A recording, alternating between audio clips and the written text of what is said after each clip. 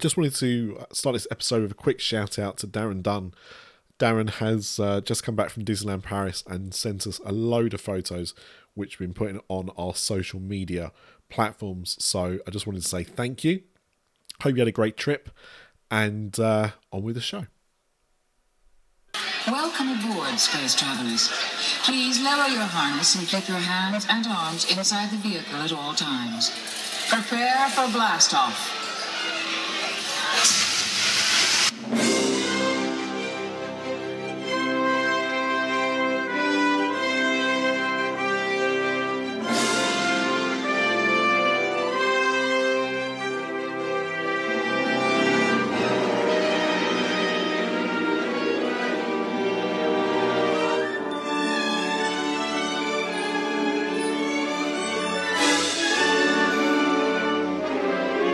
Hello and welcome to another episode of that Disneyland Paris podcast with myself, Nick.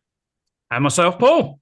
I have got the name right, haven't I? Yes, you've got it right. So we kind of missed January. So this is not the January episode, but I mean, it kind of is the January episode. But it feels like it's been so long since we recorded together.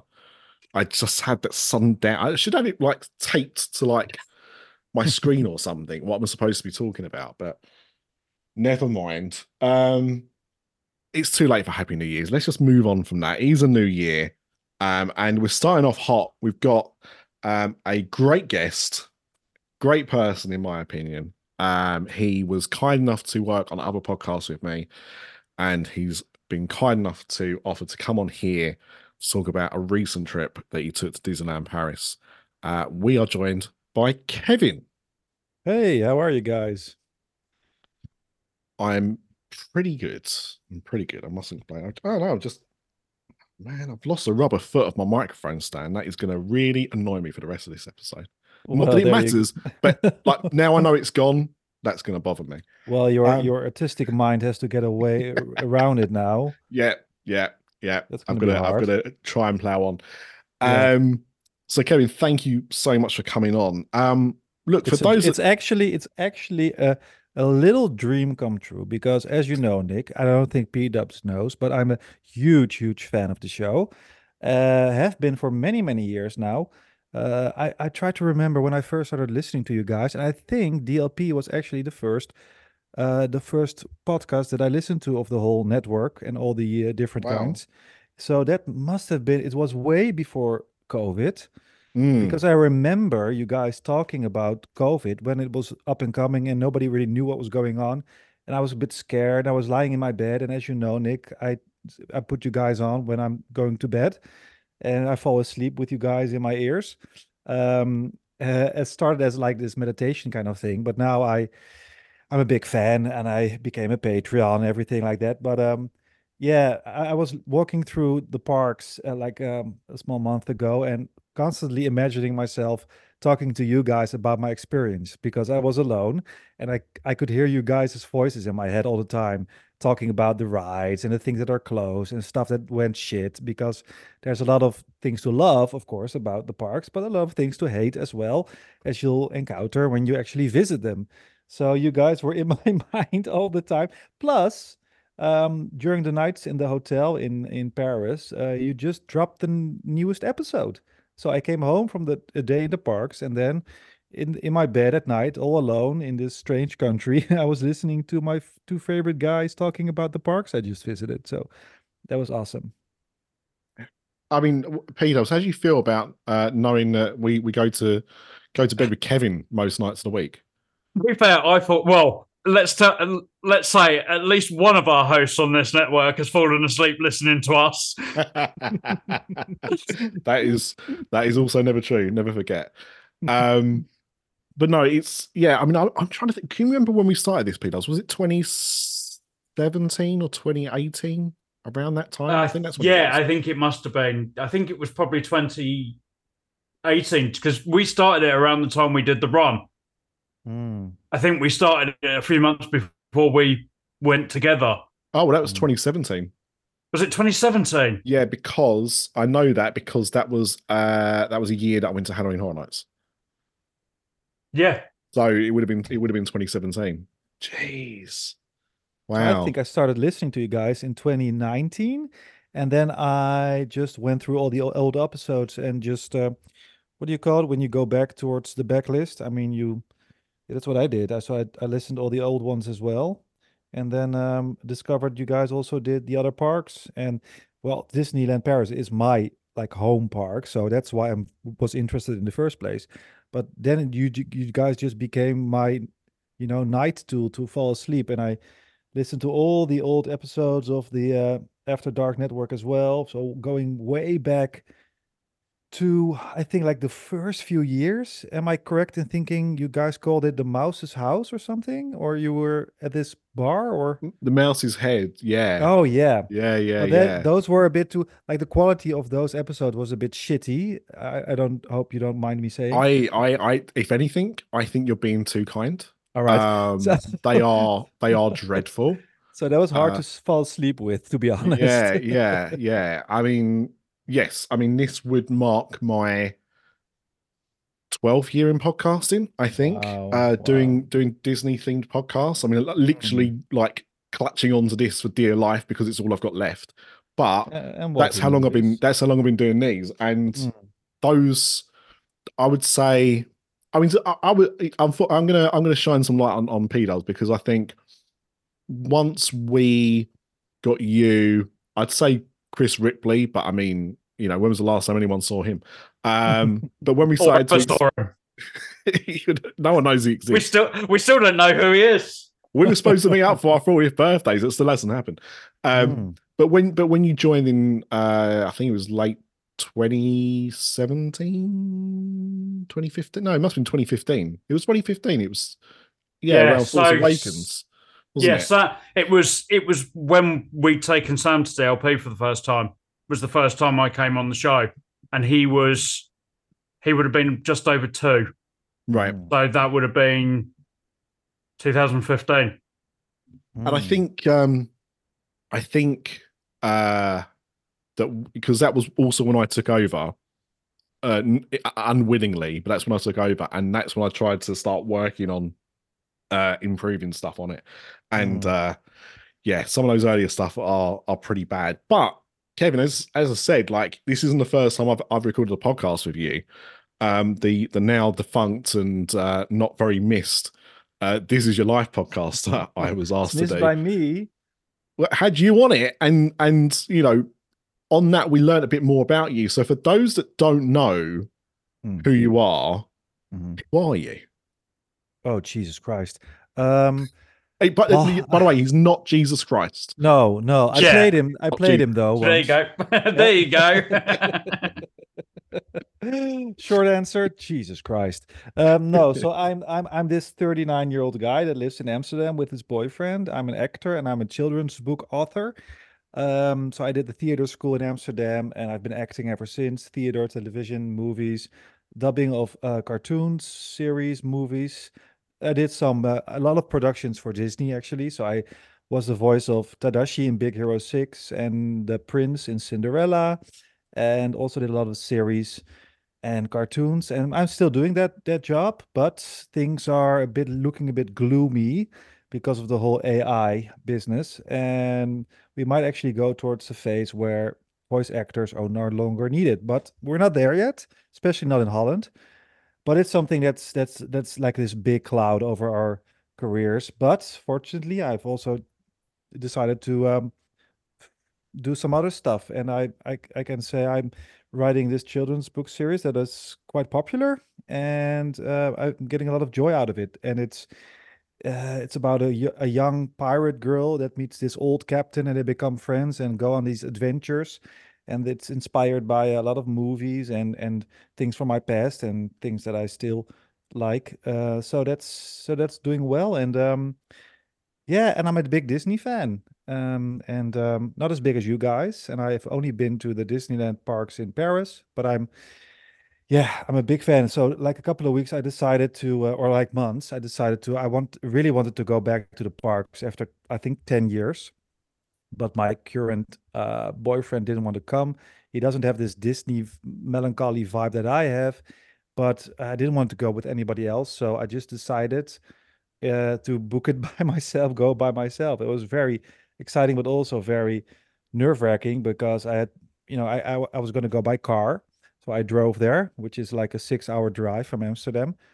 But I mean, it's kind of a scary thing to do to go by yourself. And I know you guys done it a lot by now, but I was wondering, how did you guys feel when you went for the first time all by yourself? I still find it nerve wracking, Hmm. and I'm sure Nick's the same because we've got that same vibe. That once you get going, Yeah. great. Yeah. Starting out, it's even now. Like I struggle to work out what I'm doing, where I'm going first. Am I gonna go down the night before? Or am I gonna Hmm. gonna risk it going on the day? And how am I gonna do it? Where am I going from? Even Hmm. even now, it's still nerve wracking, and I think I must have been probably half a dozen times on my own now. Wow. So when do the nerves go away then? Kind of once I'm on that final bit of the journey, Yeah. normally, they tend to go. And don't get me wrong, I still find it weird being on my own because obviously I'm with my family all the time. Yeah. Um, and it just so happens that it works out that when I go, because it's quiet, we don't go as a family. Hmm. Um, so it's just and they're not as we were talking before. My little one's massive fan of everything Disney and stuff like that. But Yeah. he's in the same way as Nick. My son's autistic and got ADHD that we're just waiting to get the full diagnosis. Hmm. So sometimes places like that aren't always great for him. So Yeah. Yeah. especially at busy times. So Hmm. until that's kind of sorted, we don't tend to do loads of park stuff just because it's just not It's too wonderful for much. him.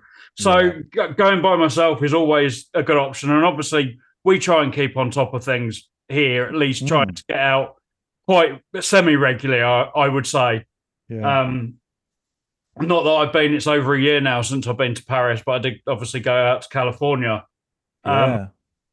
and just haven't found the time to get out to Paris, and I'm sure we're gonna talk about it in a minute. Hmm. Um, Paris is a bit of a building site at the moment, so Yeah. I saw uh, it. I saw yeah, it with my own two eyes. Yeah. yeah, It is. I think the way I look at it is I'm kind of I'm kind of like nervous on the way there because Hmm. I always I always think about what could happen? Could the plane be delayed? Hmm. Could there be a problem when I get to immigration? No, there should be no reason, but you never know these things, right? Hmm. Um, and so I never really feel comfortable until I know that, like P-Dub said, like on the last part of the journey, I can't even think about what I'm going to do when until I'm there. Hmm. Once I'm like, so when I went to Halloween Horror Nights last year, once I was in the car going from the airport to the hotel, at that point, I was like, right, what am I going to do today? I've only Yeah. got a few hours left, obviously time difference, all that kind of stuff. So, okay, Hmm. what can I get done today? How am I going to do it? And then that's when I could kind of like do it. But um, yeah, I mean, I think I'm like the kind of like the opposite of P-Dubs. Like I love alone time. Hmm.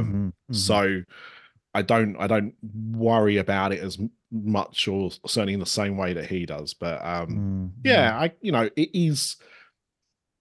I think when you're used to doing things with other people, or um, you're trying to, yeah, just organize yourself. Like it can be uh quite tough. And I think the thing is, I always try and give myself more time than I need, so I don't have to be too. I don't like being too organized, and I would struggle to be too organized. So if I know that I've got plenty of time, it means that Hmm. I don't have to stress about what I'm going to do when. I can be a little bit more free flowy Yeah. about stuff, and I think Hmm. that's how I make it work. But the thing is, I Hmm. know people that are like the complete other way and will need to know, to the minute what they're doing when, and what ride, and all this stuff, and be really well planned. I like organized chaos. So Yeah. that's Yeah. kind of how I rolled. And the Hmm. thing is for you, as you said, you hadn't been there for so long Yeah. that there was probably things that you knew that you wanted to see, either because there were things you remembered you enjoyed doing before, or Yeah. because there might be something a little bit new for you to do, or something had been upgraded, refreshed in that time. So you probably did have like a list of things, even in your head, that you kind Yeah. of to get done.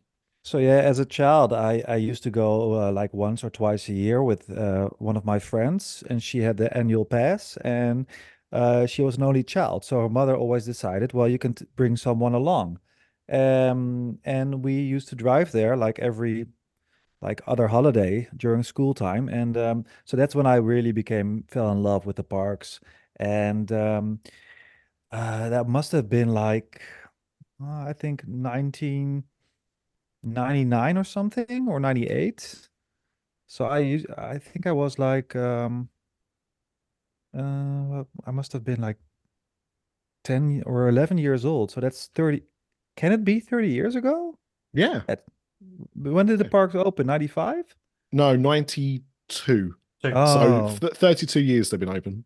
So I remember like one of the first trips we took, or maybe one of the later ones, they actually had the scaffolding up for the studios. So when would that have been? What, the studios opened in 2002. Right. Yeah, So, I yeah, mean, anywhere between probably 98, 99 yeah, to yeah, 2001-ish, yeah, 2002, you'd have seen that, yeah. yeah. So that's when I fell in love with the parks, and I've been in love ever since. So I went back about 10 years ago with my ex boyfriend, and just remember we had a great time, but I some memories just stick with me, like the hotel and the having drinks at the Sequoia Lodge restaurant lobby with the big fireplace, you know. Um, but like memories of the park just faded away. But because I listen to you guys all the time and I follow everything on the social media, I'm very aware of how the park looks and feel and you know what's going on. But it's so different to have that experience or to actually experience it. So after a couple of years of just thinking about it, am I gonna go? Am I gonna convince my boyfriend to come along? He doesn't like theme parks. He doesn't like waiting. He doesn't particularly like Disney. I just thought he's not gonna like it. He's gonna hate it. Everything's expensive. The food is shit. I mean, what is there to sell for somebody who doesn't like Disney? There's nothing really. Thrill rides are, there are few, but you have to wait for a long time. So I just thought, well, either I can drag him along and he'll be cranky 3 days, or I'm just gonna go by myself. So I thought, well, somebody once told me, a guy I know that used to work in the parks, he said, okay, if you want to go to the parks, you got to go on the 7th or 8th of January because that week is like the less busiest week of the year. So I never forget that because I thought, well, he knows he used to work there because they take all the Christmas stuff away. There's nothing new going on, and it's usually the time where you can just walk on every ride and stuff. So that's what I thought when I booked the trip. But that wasn't true. Well, I think the thing is as well is that over time things change, right? Yeah. And I think, and I've certainly noticed this myself, like if you went in January before, Hmm. and I remember, I think the first time we took my son, we went towards the end of January, like might have been the last week of January, Hmm. because we got a really cheap deal. I mean, a deal so cheap, like I don't know how we even got it, and you'll never see it again. Like it was something Hmm. stupid, like about £250 for two adults, two children, at Santa Fe Hmm. for Hmm. 4 days, four Hmm. nights, 4 nights, 5 days. Like it was Hmm. just insane. Like that ridiculous prices. But um the park was empty. Park was Really? really empty. And it Wow. was, I mean, the weather wasn't good. It was very cold. We knew it was going to be cold. So obviously, we were okay because we made sure our coats were warm enough and we had like I said to you, like thermals and stuff like that. Mm. Um, but yeah, I mean, sometimes the weather puts people off, and sometimes it's just an inconvenient time of year. But um, that's not always the case. And I think over the years, especially after the pandemic as well, I think people started to take more holidays, do more things at odder times of the year because it almost didn't matter. People normally wait for summer holidays or spring holidays.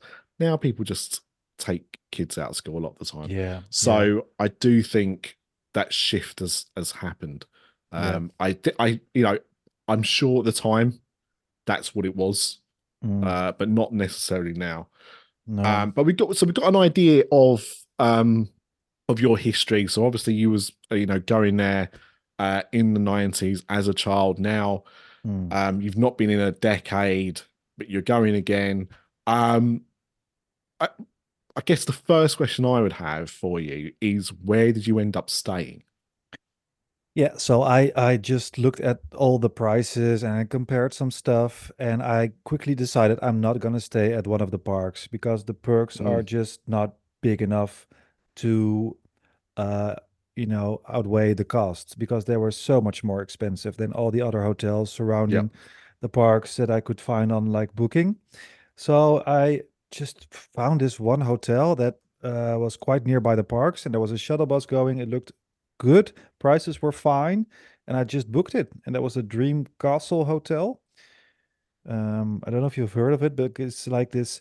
There's this little area where there are like multiple hotels next to each other. I think it's like the Explorer, the Dreams Yep. Castle, and so this is this whole chain of hotels that are all very much in the style of the parks as well.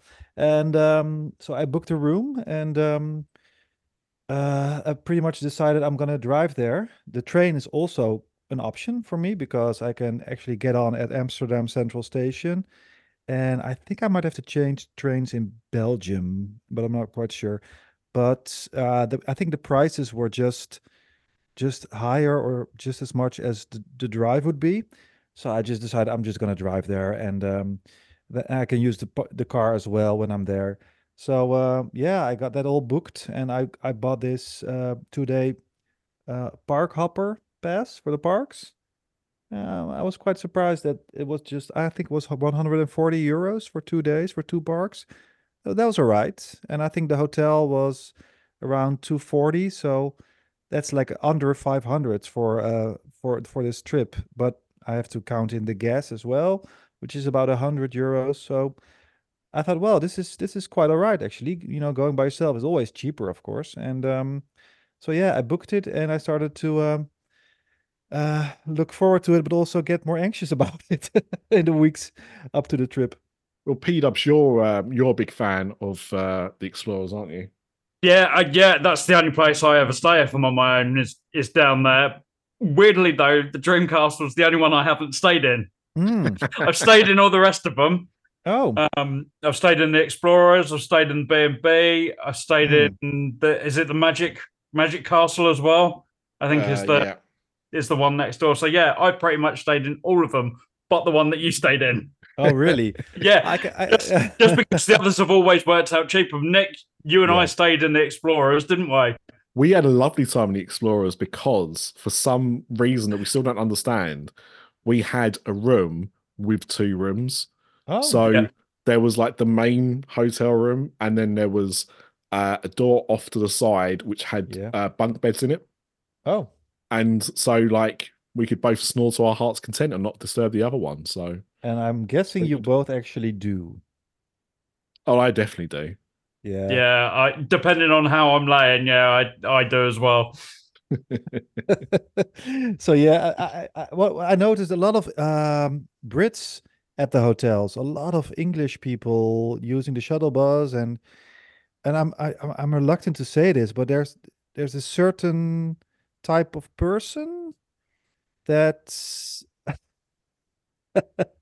how am I gonna put this, respectfully, but this I don't know, there was just this every time the bus stopped in front of the Explorer, there was this wave of people coming in that were just so out of this world I don't Rude? know, they were just like these uh, you got this Jersey Shore kind of vibe, you know, those women with those big lips and the little overweight children and it was just I was kind of surprised because I was like, are there so many British tourists here in this particular hotel? Is there like this thing going on, this deal or something? It was a way Well, different vibe than with the Dream Castle. I mean, first things first, P Dubs. That sounds like Liverpool to me.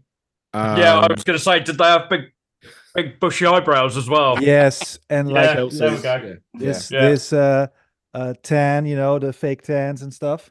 yeah. That's about it. So two things. Like, so first of all, I know for a lot of England, the schools went back quite late in January. So Oh, I think effectively people got like an extra week oh, because of when the explains a holiday lot. kind of like fell and because of what day Christmas fell and everything like that. So we did have a slightly Mm, longer intro into January than we would normally do. Um, right. but those hotels, I do often see them when they do travel packages Yeah. for certain websites. So and also look, they're good. They're good family options. I mean, we talked about the Mm, Explorers with like it's kind of like two rooms in one kind of thing, and the fact that it's mm, got like an indoor swimming pool and stuff like that for the kids to play around in. yep. Um, those hotels are really kid friendly. Yeah. Not all of them, like the B&B, not quite so much.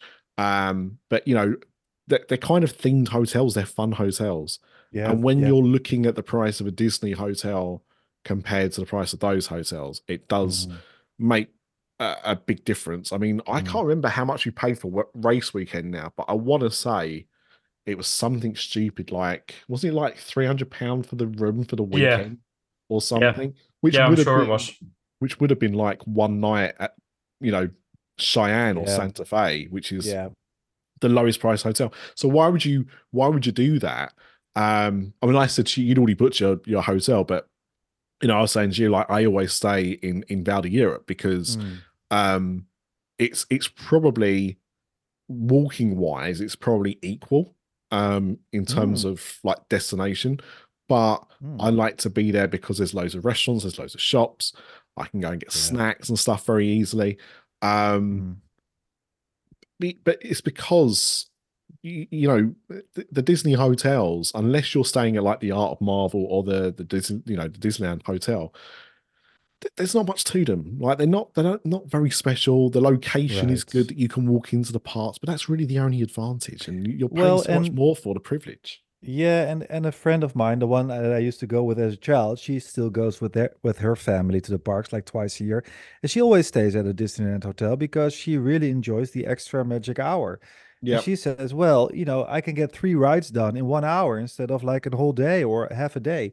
So she said, if I were you, I would really consider going to a Disneyland hotel and grab that hour in the morning and get your stuff done. So I thought about it for a little while, but then was like, well, I'm alone. I've got the whole day and evening to myself. I'm going to take my time. I'm there for 2 whole days for 2 or 1.5 parks. So I think I'll be all right with the time that I've got. So I don't need that extra hour. And I don't mind waiting sometimes either because I'm going to be there the whole day and evening. So I decided to not go there. But yeah, that was my only doubt. I like the way Pete Dubs that Kevin said 1.5 parts. You, Well, you can you can tell he listens. yeah, it is. Absolutely. I wouldn't even call Absolutely. it that at the moment. No, well, yeah, it's One getting park and worse. one building site. Yeah. So Yeah. so you drove down it. Obviously, it was a fairly long. Well, I don't know. Like if an American listener is hearing this Oh, he's and you gonna say it's a laugh out 6 hour loud. drive, I mean Yeah. that's going to work for the day, right? It's nothing. But Seeing family nearby. Yeah. right, exactly. But Yeah. for us Europeans, 6 hours is quite a long drive. Well, I mean, I Um, live in Holland, and the farthest drive you can get is well, I do love this schools visit where I talk about my work as a writer. So I sometimes have to go to the other side of the country, which takes me 2 hours. So for me, yeah, or 2.5 tops. So for me, 6 hours is going literally to a different country. yeah. Two different countries, actually. I'm crossing Belgium first, and then I get to France. So I was very well prepared. I had my drinks. I had my because I left at about 10 o'clock in the morning. So I took my time and I had my drinks. I had my podcasts all downloaded. So and I got my audiobooks and some radio. So I was all set. And well, like for the first 2 hours, I was very anxious. I was actually thinking, what the hell am I doing?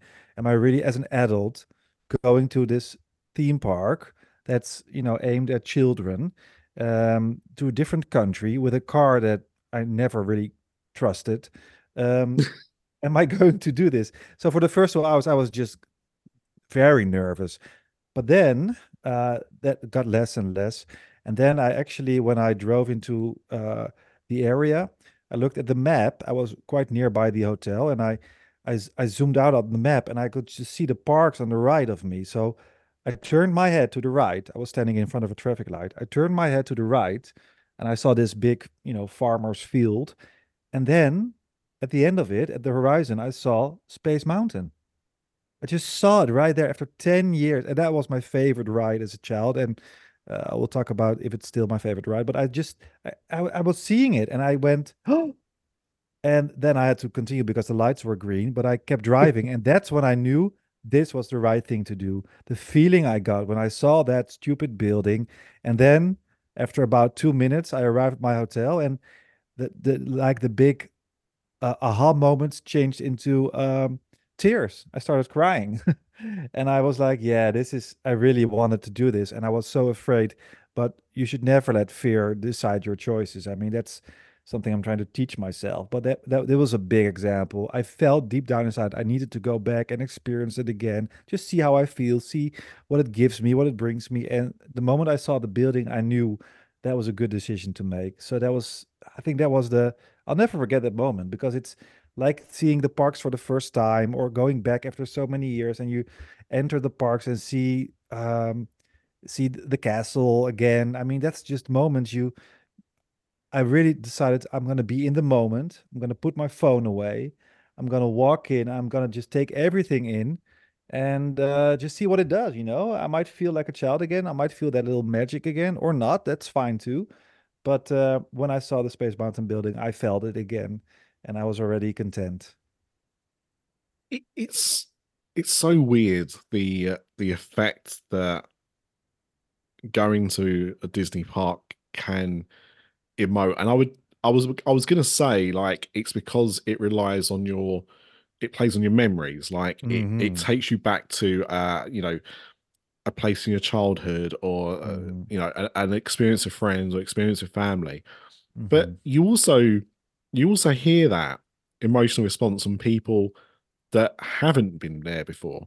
And it's Mm. because they've wanted to see that in real life Yeah. since they were a kid. I Hmm. know adults that didn't get a chance to go to a Disney park when they were a child for various reasons, but always wanted to, and they finally, as an adult, with their own kids, are now able to go to these parks and experience it, and seeing that castle for the first time Hmm. in real life turns them into an emotional wreck. But it's Yeah. not because they've got a memory of them seeing it before, well, they have seen it before, but it's because they haven't seen it in real life before. Yeah. And yeah, I think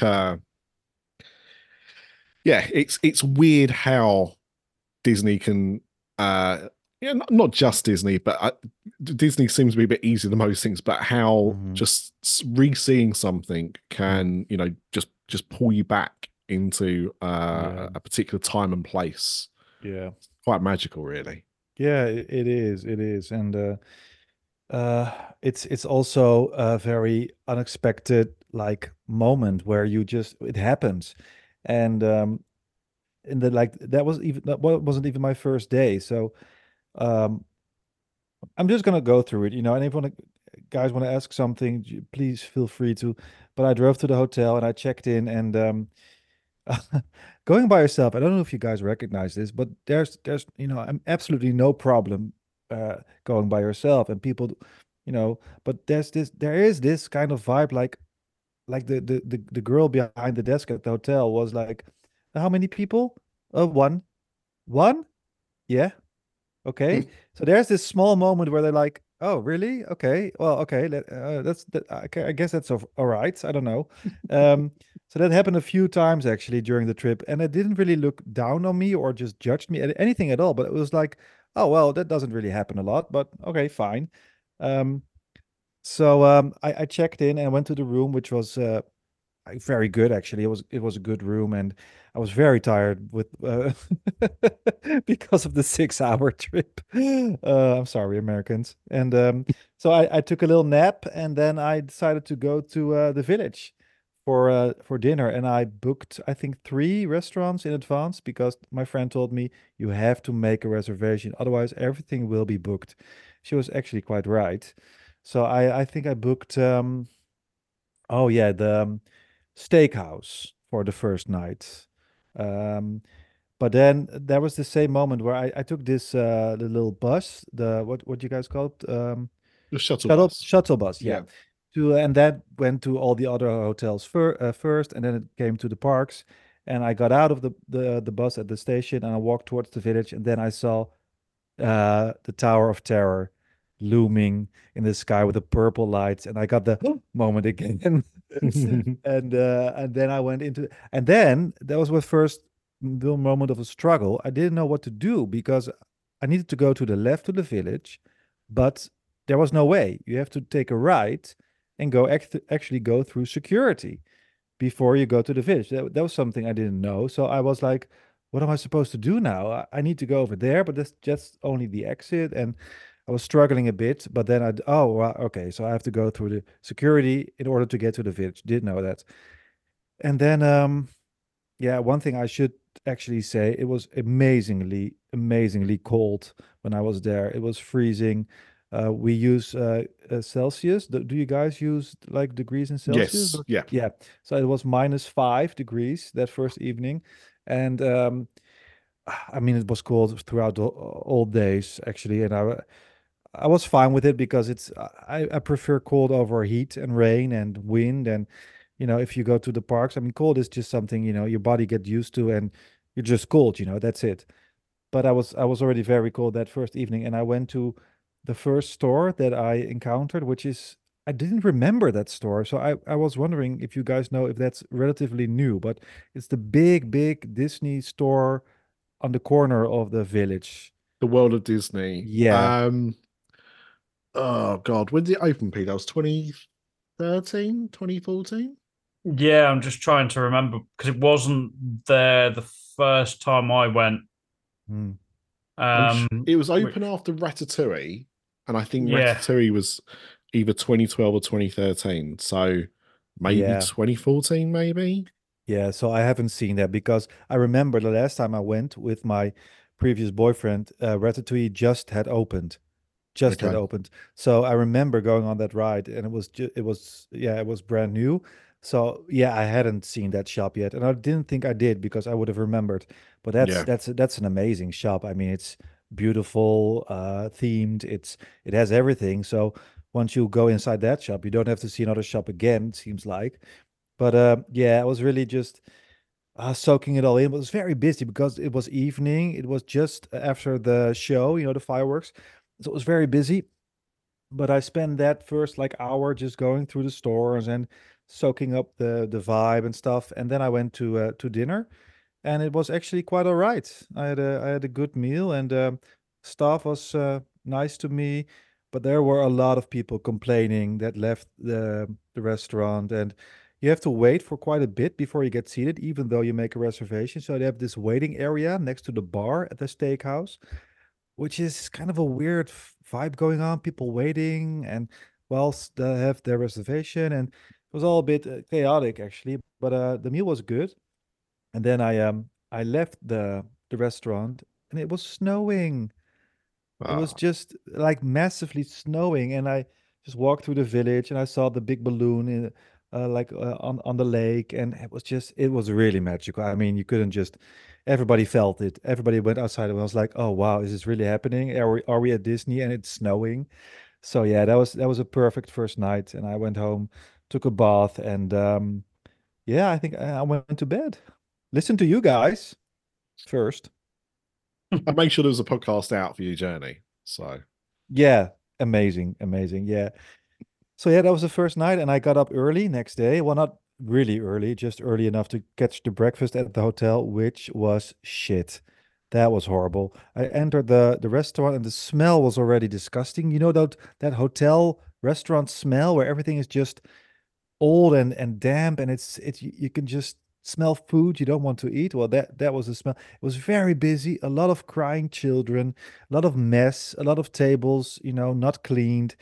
And I just looked at the whole buffet thing, and there wasn't really nothing I wanted. So it was included with the price. So I took a plate and took some little croissants and chocolate breads and some coffee, which was terrible. And then I just downed it all and went like, okay, I'm not gonna do this again tomorrow.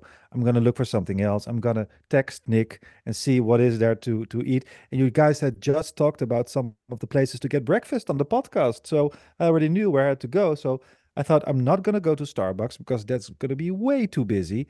But maybe one of the other places or actually in the parks. But I need my coffee sooner than in the parks. I was still thinking about it, but yeah, I didn't go back to the hotel a restaurant for breakfast again. I think And didn't we, Pete? Sorry to interrupt, Pete. When we went to when was it Explorers? Didn't we have a similar thing with their breakfast?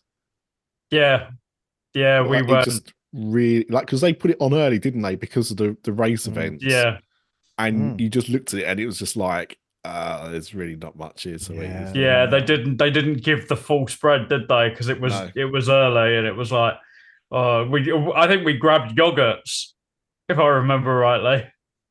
So before you guys had to run, you only took a yogurt? Yeah, We're hardcore. I was a little bit different on the half marathon race, but when it was only the 5K and the 10K, yeah, that was pretty much all we had time for. Oh wow. Yeah. But no, I agree. They aren't great. And yeah, I'd completely forgotten that we just talked about breakfast items in the previous episode, so that worked out quite well for you. Yeah, because like the day after, I was walking towards the village and I saw Starbucks wasn't busy at all. So I decided, well, the coffee is all right there, so I'm just gonna go for a coffee, but just see what they've got on the breakfast side, and that was actually quite good. I mean, I am one for sweet stuff, I'm not a really hearty. Do you guys go hearty? Savory. Savory person. I'm like this I don't know what it sweet means. tooth. Yeah. So I went for like this the pancakes and a slice of pie, a banana toffee pie. It was really good actually, and a big bowl of coffee. And yeah, that was good. But there are not a lot of seats at the Starbucks, but they don't need it because most people just take it to go, right? So Yeah. And yeah. I mean, and the thing is, like, because I'd messaged Kevin left me a voice note to say the breakfast is terrible. Where should I go? Mm. And I didn't get the message until quite late, but I got the message back before Kevin had actually got breakfast. And weirdly, because back me up here, Paul, right? But like, how far does the queue go for Starbucks in the morning when we're walking through the village? When you and me are walking through the village early? Normally, it's wrapped around the side of the store, and people are sitting outside no matter what the weather because there's no seats to sit anywhere else. Oh my god! Inside. So why are people drawn to Starbucks? Is it the coffee or just the sweets and the other stuff? I just think it's because it's got a name that everybody recognizes. It's like McDonald's in that, if you go to that McDonald's, breakfast is normally too bad, but if you go there at like 5 o'clock, I mean, it is ridiculous how busy that McDonald's is. I mean, obviously they're building a new bigger McDonald's just behind it or whatever, but that McDonald's is ridiculous. And I think especially for, I mean, I don't know if I told you this before, but I've definitely said it before, that like France is the second biggest consumer of McDonald's in the world after America, and it's not that they're not that far behind. They, the French do love McDonald's, but it's a global brand, right? Yeah. So wherever you come from, and especially like Brits, they know McDonald's. When you're like, well, what's that place going to be like? I know it's called the Steakhouse, but is it going to be nice? What's it going to be like? Yeah. It's reliable. So Yeah. people are just drawn to Reliability. brands. Yeah. There's a Pret a Manger in the station now. Mm. And again, that's another one that, because we have that in England, like, it's another place people will just go to because Mm. I know what that is. And Mm-hmm. sometimes Mm-hmm. that's easier. I mean, Starbucks isn't Sure. the best coffee. It's fine. Yeah. But you kind of know what you're gonna get. Yeah. So Yeah. But as long it was way better than the stuff at the hotel. So I was just happy with it, yeah. and I was ready to go. And yeah, I went to the park, the Disneyland park first, and uh, I because of the whole change from Christmas to regular season, they had the scaffolding up on the Main Street Square around the. Guys, I'm so sorry. I'm not English isn't my mother language, but there's this thing on the square. There's little, what do you call it? Yeah, I would say it's a pavilion. Yeah, yeah, I think they call it a gazebo though, don't they? yes, Right, okay. gazebo. Yeah, gazebo, yeah. Yeah. Yes it is, So yeah. because of the scaffolding, you couldn't actually see the castle when you entered, so you had to walk around it. And then you got so I walked around it, and then I saw the castle, and I saw Main Street, and I had that magic moment again, and I just took it all in, and I forgot how amazingly effective Main Street is as a park entrance. It's such a, I mean, the buildings, the music, the streets, I don't know, everything is so absolutely perfect that you just can't help yourself but feeling welcomed and in a different world. And because of the big street looking out on the castle, there's this vibe of um, there's a lot for you to discover. I mean, that's what it says. That's what it feels like when you walk down Main Street. And it's not even that long of a street. It looks like a long street because of how the buildings are built, I think, and about, how the construction of everything, and also how the castle is located on this little mountaintop. It just feels like this long journey, that you got this long journey ahead of you. And yeah, that was amazing. And Yeah, it's a but lot of that yeah. false perspective. Yes. But it's Yes. it's very effective. Yeah. It really is, like, very clever how they do it. And weirdly, and obviously, me and Paul have both, over the years, been quite regular to Disneyland Paris, and then between 2019 and 2022, because of COVID, like, I hadn't been, and it Mm, was weird. That was the part of that trip I enjoyed the most, was mm, coming through the gates, mm, and I wasn't expecting to feel as emotional as I did, but mm. I think because I'd forgotten it, obviously I don't forget about it, but you forget Yeah. what it feels like to see it unfold in front of your eyes. Yeah. And Yeah. yeah, it is magical. Yeah, it is. And it was just it wasn't that busy yet, or all the I think because I entered at around 11 o'clock in the morning, I think like the early busy part was already done, the rope dropping and everything. And so I just took my time, and I just took it all in, and I got on this stroll through the park, and I just walked casually towards Tomorrowland, and I saw these like abstract metallic figures everywhere. Um, hadn't seen those before, so I just looked at those, and I took some photos, and I thought, well, this is something new. I've already discovered something new, and I didn't know I was gonna, because because the parks haven't changed in 65 years. Or like the Disneyland park hasn't, but that was a change, and that was nice to see. Yes. Did they do that for? It was for the 30th, yeah. Yeah, yeah. So Uh, and they're not there now. They've taken no, them down. Oh, They've really? Yep. they replaced them with something new. Yeah, they put to do with the new nighttime spectacular. They've added a million splashes of color. Is that what they're calling it? I think It's something Symphony like that. Yeah. of colors. Yeah.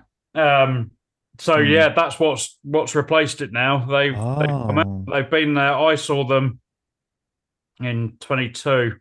Yeah. So it was, it was the anniversary stuff. Yeah, because they're this, of course, they're very Disney-like because they're Disney characters. But then again, they're kind of abstract.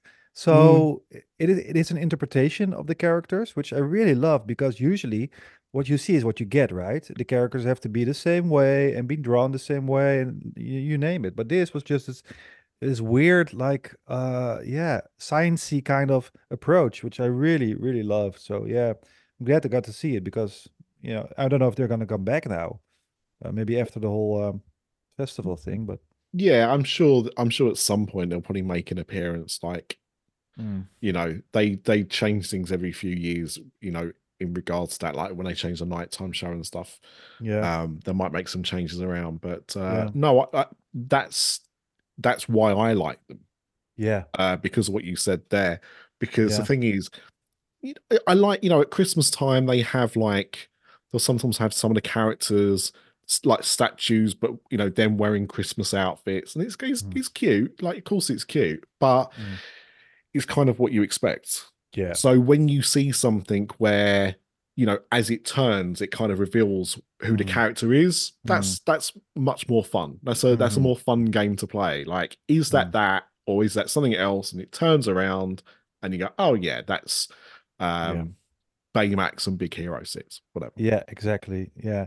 So I then went to Discoveryland because I thought the first ride I want to do has to be a good one because the first ride you do, especially if it's a thrill ride, your body isn't used to certain experience. So I thought I have to do Space Mountain first, or Hyperspace Mountain as it's called now. So I went into the queue, and the queue was all right. It wasn't too big of a wait, but after about, I don't know, 10 minutes or something, the queue stopped moving, and for a bit too long for comfort. And then this voice came on and said, "Ladies and gentlemen, due to technical difficulties, stand by, please, and we're gonna fix it." Blah blah blah. I waited for about 5 minutes, and then I thought, well, I don't know if they're gonna fix it or not. And some people left. I thought, yeah, this is probably the right thing to do. So I'm gonna go back, and that's always awkward because you have to pass all these people who I'm not quite sure how long the line goes on for, who don't make that decision yet. You have to, get through past them and excuse me, sorry, but I left, and it turned out to be a good idea because the ride was down for the whole morning. Wow. And Space Mountain was down for a lot of the time when I was there. So it was down, I think, for half of the day on that day. The next day as well, it went down again. Same goes for Big Thunder Mountain. That went down a lot when I was there, really a lot. And I constantly checked the app to see what the waiting times were, and they would just disappear out of the list because it was down all the time. So that was a bit of a disappointment. Then I went into Star Wars or Star Tours, which was, I think, one of the highlights of my trip because I'm a big Star Wars fan, and I didn't think much of it. I thought, well, it's just a simulator, and it was exciting way back when, but it's not going to be exciting anymore because other stuff is better and greater and more thrilling. But I mean, if you're a Star Wars fan and you see the droids in the queue and everything, it just brings back this feeling you get as a child. I mean, I was really excited by then, but then as soon as the movie started, the actual ride, there was this totally different movie on the screen that I remembered. And I thought, oh, they updated the movie. That's a lot of fun. So I got this start where the ship left the port and then Darth Vader came down and choked us and moved us backwards. I was like, oh my God, this is a totally new experience. So I really enjoyed that one. Not knowing that there are actually 37 different kind of movies that they're showing. I believe it is. Somebody looked it up It's for me lately, but something like yeah. that. Like the beginning would be the same, but then it changes to a different story and changes back. There are a lot of combinations that can happen. But I just loved it. It's still such a good ride. I mean, it's so effective. It's so much fun. And so yeah, that's when I got my first ride out, and yeah, I just I was there. I was enjoying myself. Yeah, it's I don't know how many. I remember talking about it at the time when Mm, they announced Star Tours 2. yeah. They put a number out of how many different combinations there were. Do you And I remember want what to. what time they updated it? Oh, in Paris, I think it was 2018, maybe. Hmm. I think Is that the 2017, same time as 2018. Hyperspace Mountain, or is that a different time? Um, it would have been a similar kind of time. I Hmm. think they put Hyperspace Mountain in to cover the lack of Star Tours, didn't they?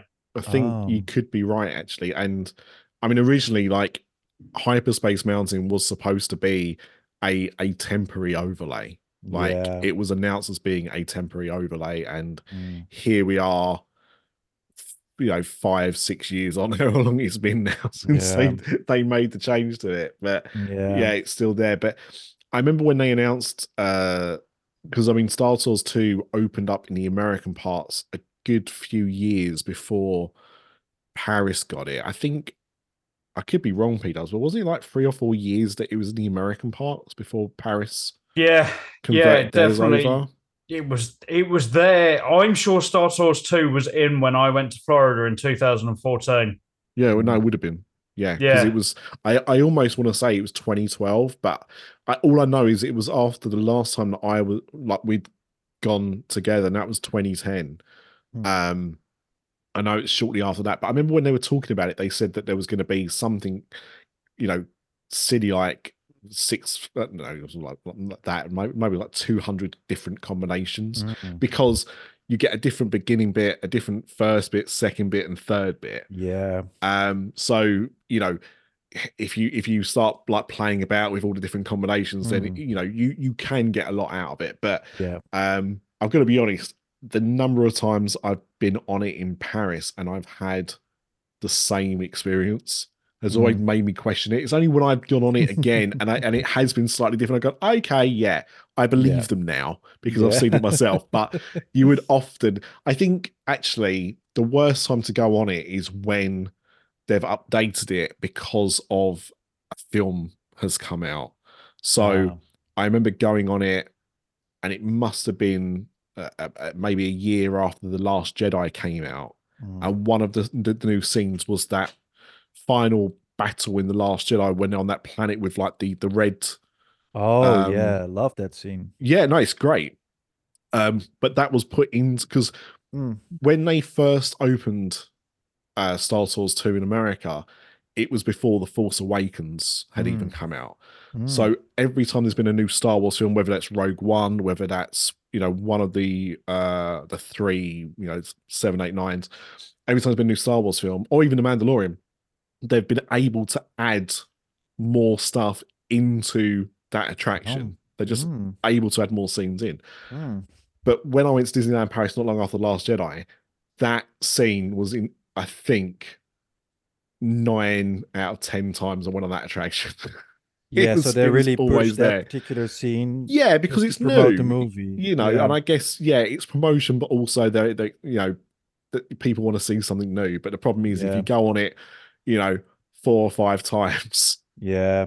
You're gonna see the same it's same things. Yeah. exactly. But the other, but saying that the other bits were different, so it Yeah. wasn't a complete blowout. Yeah. But no, Yeah. the fact that they were able to do that is good. The problem with Star Tours, as when you went it the first time, when you went it like the next time you went, or a few years later, it was the exact same ride. Yeah. Nothing was different about it at all, Mm. except every year that passed, it felt a little bit more rough. Yeah. That was the only thing you could guarantee. Yeah. Now they've got all these different, sequences they can put in, and Yeah. the ride has to move differently Yeah. to those new sequences. So it Yes. will always feel a little bit different, if nothing Ex else. exactly. And it takes away the predictability. And Yeah. that's where the thrills come in. So, and also the whole C3PO as a driver, I hadn't seen that yet. So that was a lot of fun.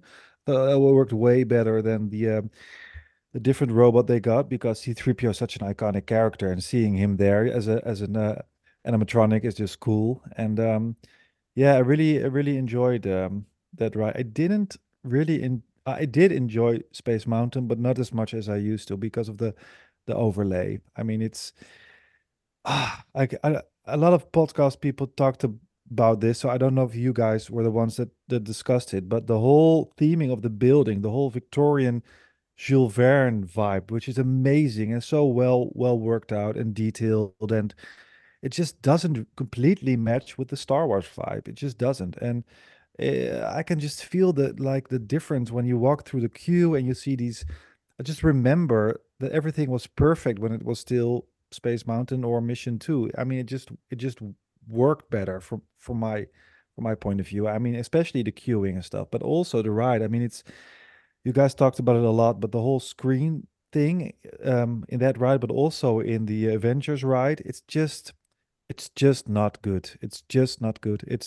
I mean, you can't make black light black. I mean, there's gonna be a screen, and it takes away so much of the magic. I mean, uh, it's the ride is still good. I think it's a thrilling ride still after all those years. I mean, the coaster itself is amazing, and the launch is good.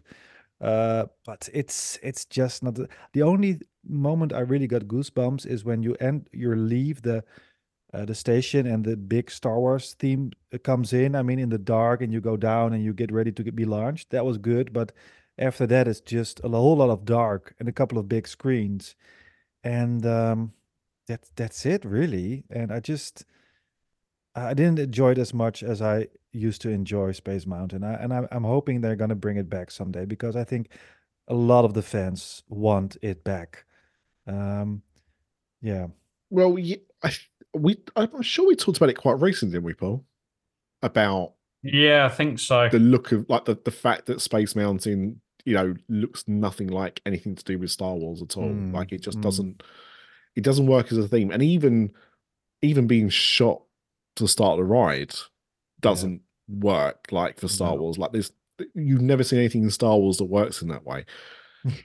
The Just thinking about it now, it's coming. So next year Mm, will be the 30th anniversary of Space Mountain mm, opening.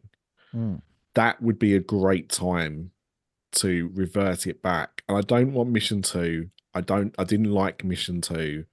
I want the original proper to the Earth to the moon Yeah. with the big old smiley moon Yep. and the comets and all that And stuff. the That's cannon and the smoke and the pulling back of yes, the cannon. Oh, yes. I want all of that me stuff too. back. Me too. So hopefully it will because Yeah.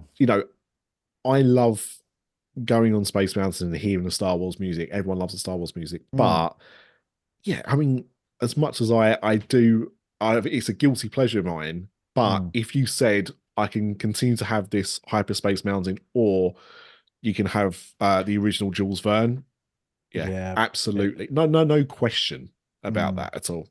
Yeah, I think a lot of the fans are calling out for it. So I'm just it's still popular, right? And I think it will be, even if they, bring it back to the original, it will still be a very popular ride. It just the ride itself is good enough for everybody to go on. So I don't think it'll make the ride less popular in any way or No, form. But then they'll just have one Star Wars ride. I mean, now they've got two, then they would have one, and this meet and greet, and this it might just be a little bit too, thin on the whole Star Wars theming. But mm, I don't know. It's just I took and also because that's something I really wanted to share my frustration about because one of the perks of going alone, I thought, would be being a single rider, yeah, and skipping all the lines. Well, that was a bit of a letdown because I discovered on the first day when I was in the Disneyland park that the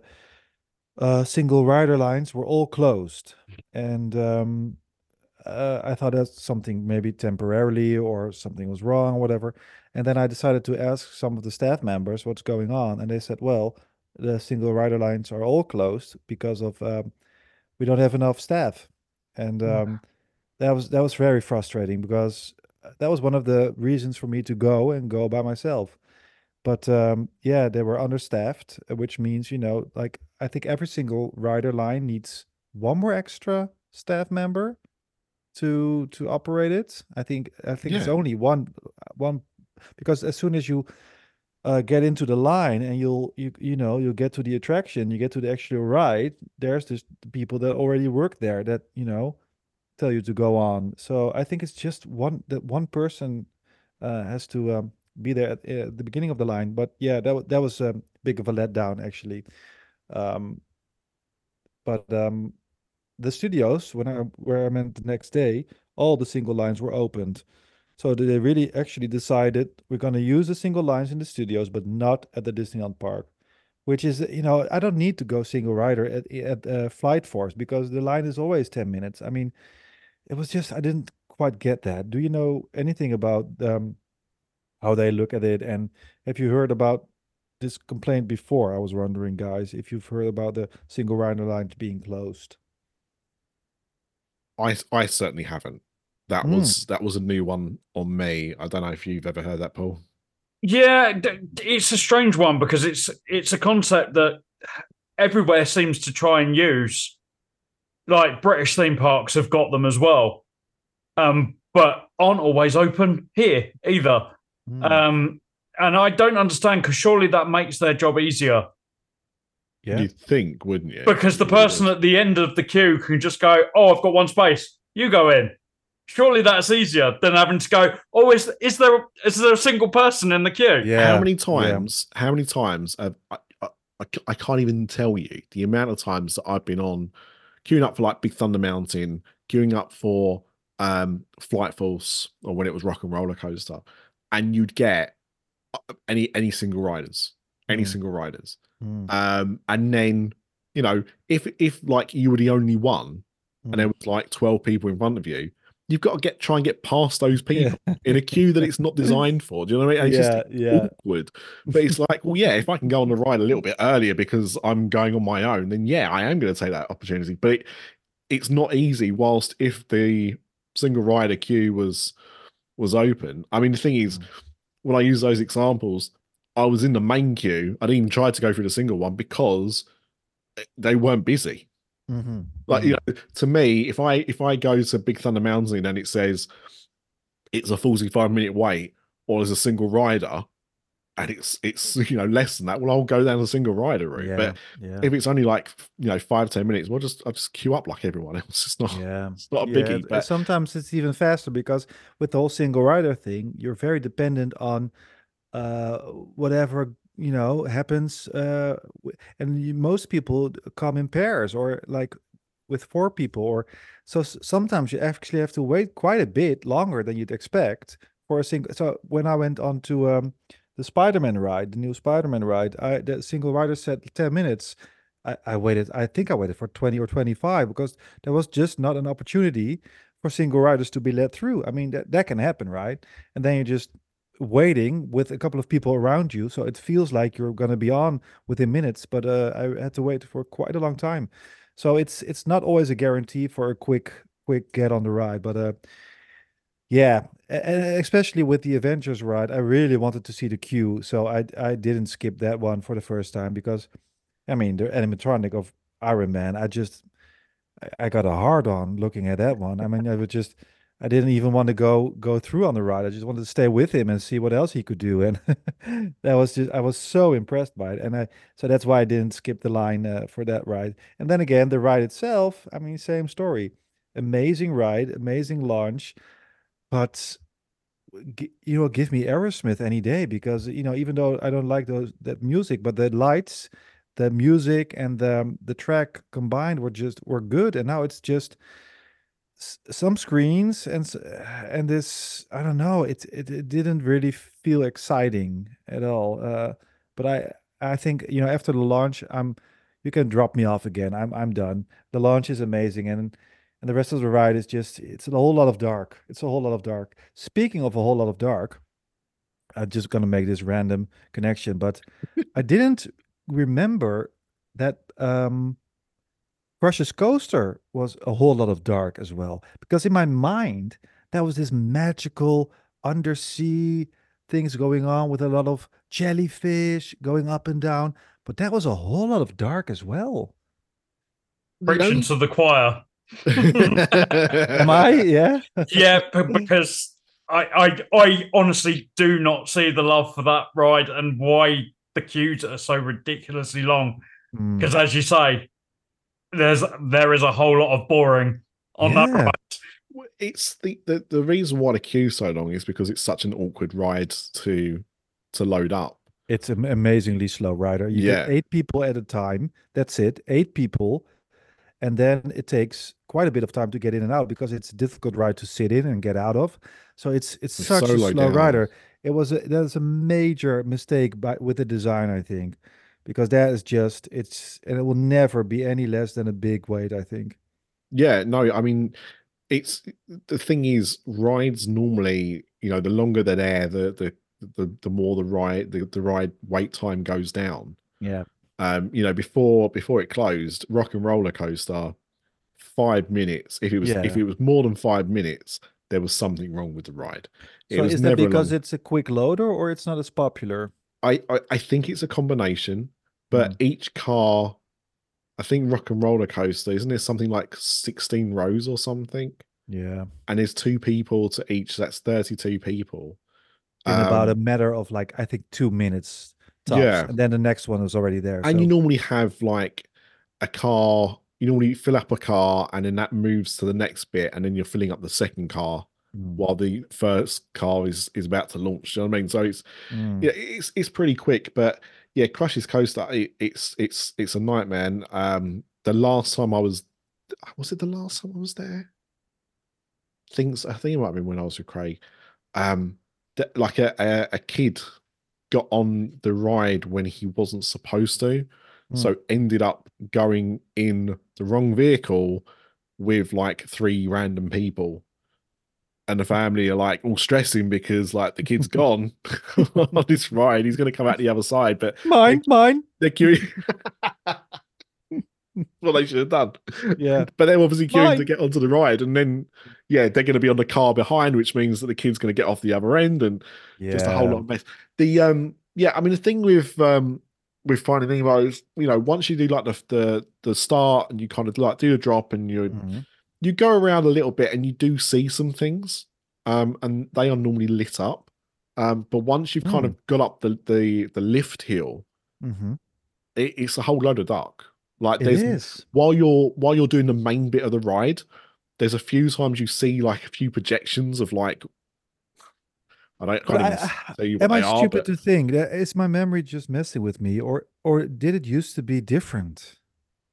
No, I think the only time you really saw anything was at the beginning, as you kind of like do the first drop when you go outside and then come back in again.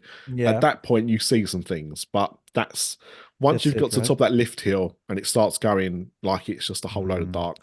Yeah, it's really. But I really wanted to do it, so that was actually I think I actually booked 2 rides as quick entrance. I don't know the correct term. Is it still Premier Access, Paul? Yeah, I think so. I don't think they've changed it to Genie, have they?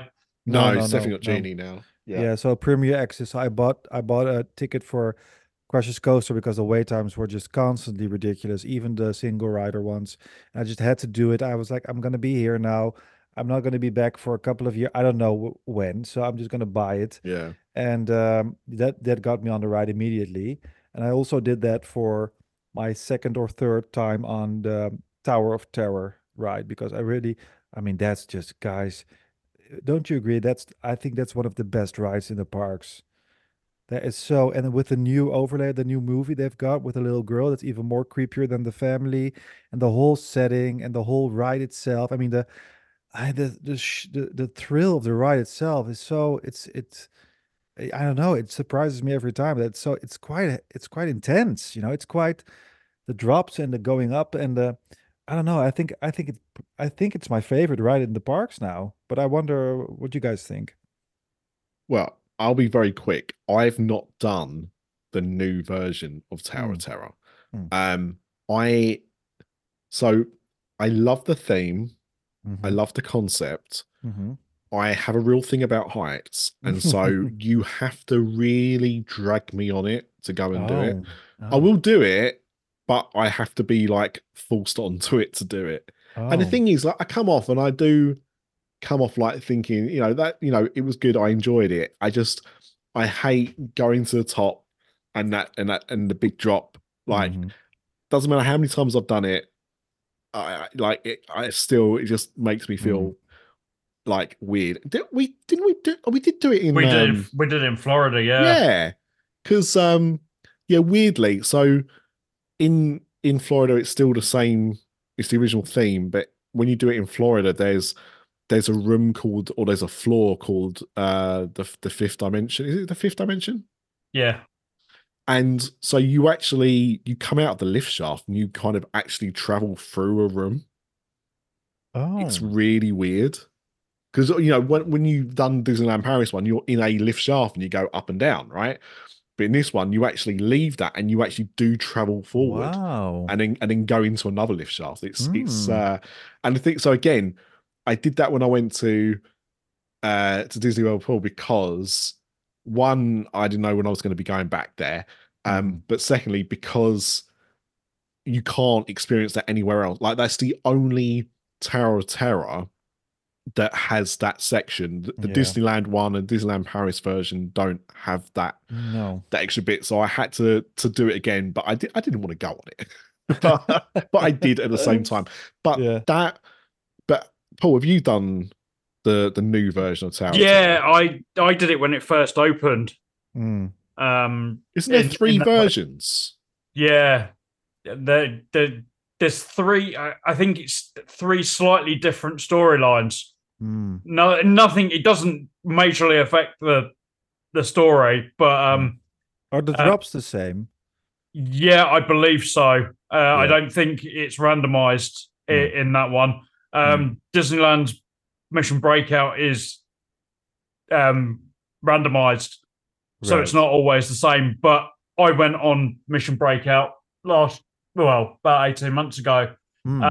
It's nowhere near as intense Oh, as Tower of Terror. I don't know why. Whether it's because obviously there's a lot of screens and Yeah. stuff in Mission Breakout. So normally, as you know, the doors open Yeah. and you can see out. And he does that once at Disneyland, right at the top. All the rest of the stops are screen based, so the Guardians appear in front of you. And I don't know whether because it's lit differently or because of the screens, obviously, whether that makes a difference. But it definitely, I didn't think it was as intense as Paris is. Isn't that always also because it's more of a family-based ride now then? I don't know, because I went on it at Halloween, so it was the Monsters Unleashed version, so it wasn't aimed at children. So I don't know.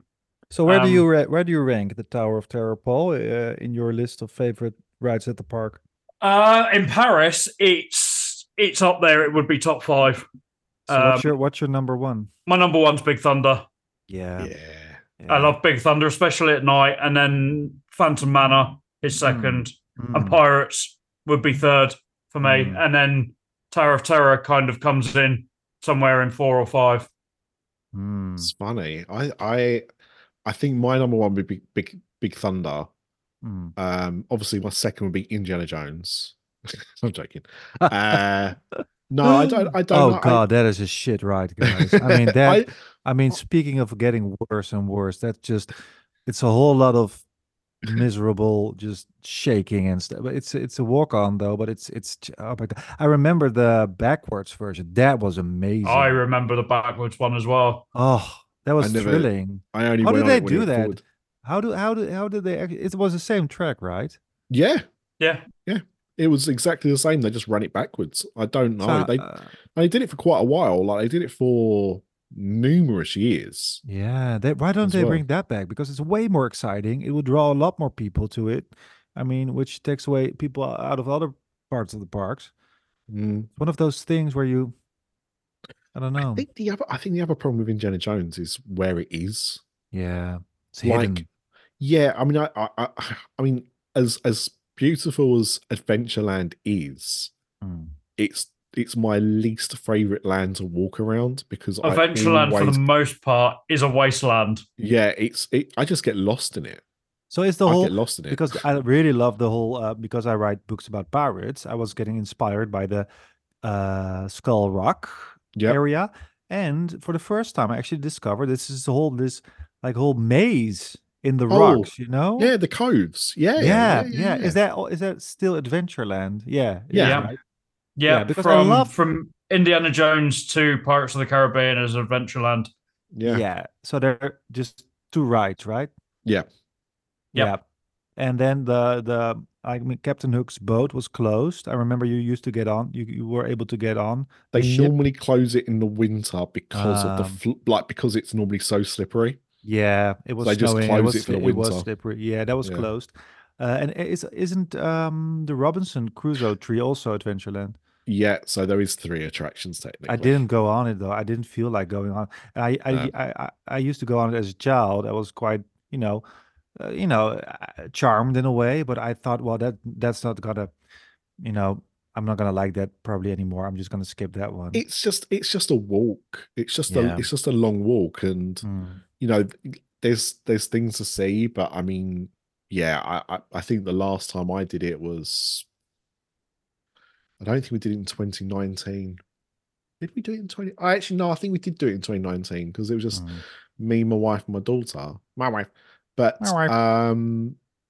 yeah, it's something that I'll probably do like once a decade or something. Like it's Mm. not something I would do like every trip because No. there's just not enough there. And Mm. that's the problem with Adventureland is it's a as Paul said, it's a big wasteland. Like there's so much space. Mm. And there's not really much there. I appreciate pirates must take up a large chunk of land that you don't see because Yeah. it's got to be in a massive building. Yeah. But when you consider like just how much land there is and there's just nothing to do. Mm. Mm. Um, and I think because Indiana Jones is right at the back of it, I think it's very Yeah. easy to avoid. In fact, for Yeah. years I knew there was an Indiana Jones ride. I didn't go on roller coasters till I was married, I think. Mm. So the number of times that I went to Disneyland and had no intention of riding Indiana Jones, I knew it was somewhere. I didn't know where it was. I wasn't going to Yeah. go on it, so I wasn't going to walk to it. But you can't see unless you're walking to it. You can't see it. It's not No. like other rides where you can see like Big a Thunder or sign or whatever. Yeah. yeah, exactly, like Yeah. something to Well, draw you to it. there's no signage either. I was actually looking for it, and I had to use my app in order to see where am I going. Like in the old days, we had this paper map, and you actually had to use it. But right now, I mean, if you walk around Adventureland, there is no signage that points you towards attractions, which is probably part of the whole, your vibe. But it's confusing. I mean, you can't really get. It's a confusing part of the park, I think, Adventureland. We did Halloween one year, and it must have been. I don't think it was a ticketed event. I can't remember if it was a ticketed event, but they did something of a night, and they had Adventureland open, and they had some characters there that you could meet and whatnot. But Hmm. they also had like they were using smoke machines, fog Mm, machines, um, and it was really badly lit. mm, And so between the lack of lighting and all this smoke that was around you, like yeah. it was really disconcerting because you couldn't really work out where you was going. Like every other land Mm, you go to is quite easy to navigate, but mm, Adventureland is just so kind of like big and there's yeah. bridges and Yeah. yeah, it's just a mess. But the Yeah. pirate coves, yeah. Do you remember we had to do that as part of our run? We had Yeah. to Oh, go through those, really? which was yeah. Oh my God. Yeah, it was yeah, you had to run through some of the codes, which was not something I was expecting, And but they had a meet and greet with Flotsam and Jetsam correct. Yes. Mm. Yes, had my under picture there. taken with them. Yeah. It's but Cool. that's quite fun to Hmm. walk around Yeah, actually. but That's more fun than Robinson Crusoe. yeah, I mean, especially because there's no one really there in those coves, and you got this little bit where there's Davy Jones' locker with a treasure. You can just slightly see if you get on the right, stone, and it's adventurous. That's what it is, and Yeah. I think it's well done, and it's a bit of a maze, and I was because I was alone, I wasn't concerning about anything but myself. But I thought if you have a small child running around and you can actually lose a kid down there. That's what I Yeah. thought. I mean, it's yeah, you should really stick with your children when you're down there because it is a bit of a maze, and you might end up in a different part of the park, or in Frontierland or whatever. I lost my wife in there once because Found her I'd gone back, off. unfortunately. Yeah, Yeah, well, yeah, exactly. yeah, But because like I just gone off to go and look at something yeah. and then tried to go back, and I'm not sure if I got lost or she moved to another part, but either way, I Oof. was like, "Where's she gone?" And it took Yeah, me a good few minutes to find her again yeah, because yeah. it can be a bit like that. Mm. Um, so you mentioned pirates. I know that was like an attraction that you used to enjoy as well. So Yeah. this was the first time I think you've been on it since they kind of like updated a little bit. Yes, it was. And I did already see on-ride videos, so I knew what was going on. But as I already told you, the first time was amazing. I mean, I was just looking at all the stuff and getting inspired by it and enjoying the ride in general. I did think the drops were a bit of a letdown in my mind. As a child, those were quite big drops, but they really aren't. They really aren't. Hmm. And as I went on for the second time, the second day, and I already told you this, Nick, but I got like this B mode where a lot of the stuff wasn't working.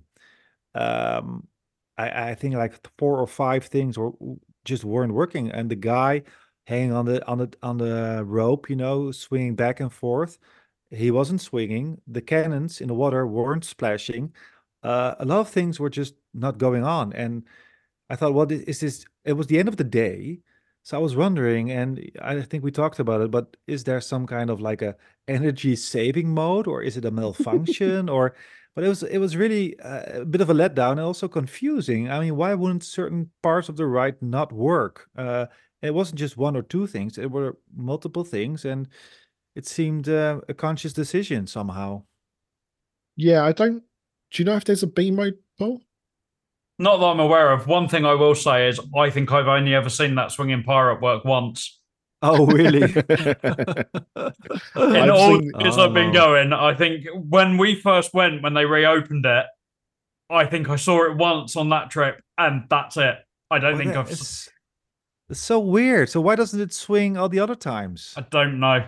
It's never seemed to have worked. They just seem Yeah, to I have had Wow. think it's problems with it. just. Yeah, I think it's just prone to breakdowns. I think that's literally what Mm, it comes down to. I don't think there's a. I hadn't heard of a B mode, and I thought, well, if mm, anyone knows, it's probably Paul. But mm, um, yeah, I've been on it. I've been on it numerous times where things haven't worked, mm. and I've just put it down to the ride just had. Obviously, because there are so many animatronics, Yeah. it could be prone. But then again, Phantom Manor's got a load of animatronics and Mm-hmm. effects, and that always seems to work pretty well. But yeah, Mm, pirates can be very hit and miss. mm. There have been numerous times I've been on and thought, oh well, hang on, isn't that supposed to happen? And Yeah, you don't exactly. see it. Some I've been on Mm. it before where where the one of the pirates is like chasing one of the Yeah. women. They kind of like Yeah. spin around, and they weren't spinning at all. Um, Right. He was just banging her in the corner. yeah, He pretty got her. much. He got That's her. it. He got her. So Finally, after all those years.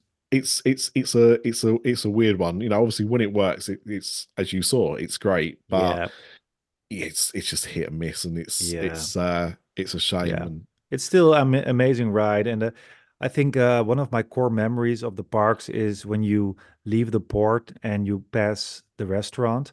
And mm, when I was younger, we used to have a dinner a lot at the Blue Lagoon when it was called Blue Lagoon, and just the smell of that place really was a trick, is like a core memory for me.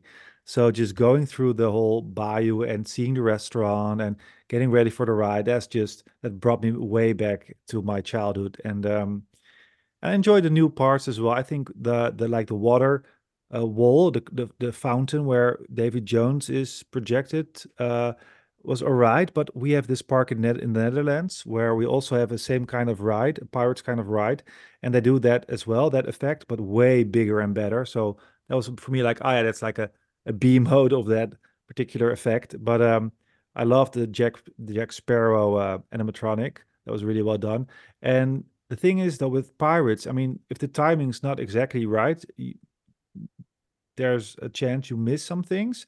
So during the final scene with Captain Barbosa, and he changes towards the skeleton. I didn't really get to see that ride for 2 times because the ride was just leaving, or a particular boat was passing it, or too early. But yeah, it's for me. I'm always trying to get into the whole pirates mood when I'm writing my books, and that really helped out a lot, and it got me a lot of inspiration. So I loved it. Yeah. Awesome. Now there's two attractions that I wanted to ask you about, because I know you had some strong opinions, and I think Paul does as well. So we'll start with the more interesting one. So Spider-Man. Yeah. You went on Spider-Man. What do And you think? I'm a big fan. I mean, Well, I was looking forward to the whole Marvel area because I hadn't seen it yet, and I liked the area it was a aesthetic pleasing place to walk around, and it doesn't give me the whole Avengers feeling though. There's not a lot of theming that really takes me back to, I don't know, the movies or the vibe. So that was a bit disappointing. I love the Quinjet though. I mean, it looks amazing on top of the building. I thought it was a great sight. And first I did the Flight Force, and as I said, I really enjoyed the Iron Man animatronic. And then I went on Spider-Man, and I absolutely hated it. I thought it was noisy, it was loud, it was all screens. I mean, the whole technology where you use your hands to shoot webs is very smart, it's very well done, but it's just like 5 times of complete chaos and a lot of sound and things going on, and you just using your arms like this, like you're some kind of maniac having an epileptic attack. I don't know. I was very, very disappointed by it. I expected it. I knew was a screen based ride, but I hoped for a little bit more combination with, I mean, some real sets, and some other stuff to get you in. But it was all just screens opening, screens closing, and you doing this little circle around, and that was it. And I was just disappointed. But I also knew leaving the ride, thinking about, like Paul's kid or other kids, they're probably gonna love it. Think it's amazing. So that's why I thought, well, my opinion doesn't really matter because I'm here at this park where the main focus is children, and they're probably gonna love it. So good for them, but I'm not ever gonna go on it again. I I would say, Paul, we've been lucky in that we've gone on the real Spider-Man ride. Yeah. Yeah, I've got nothing against Spider-Man. It's technology that I'd already seen. It's nothing new. We've got and I'm sure you've got a Legoland as well, and there's a ride there called it's the Ninjago ride that uses very similar technology. But it's not the kind of you just throw your hands across the sensors. It's not like the thwipping. You just throw your hands in front of it and it shoots like bolts out of your hands. And Disney's is an upgrade on it. The technology works much better. But for me, I'm still in the camp. I think it's a better version of Toy Story Midway Mania. But I still think Buzz Lightyear is a better ride in terms of what they're trying to incorporate. I do still think Buzz is better.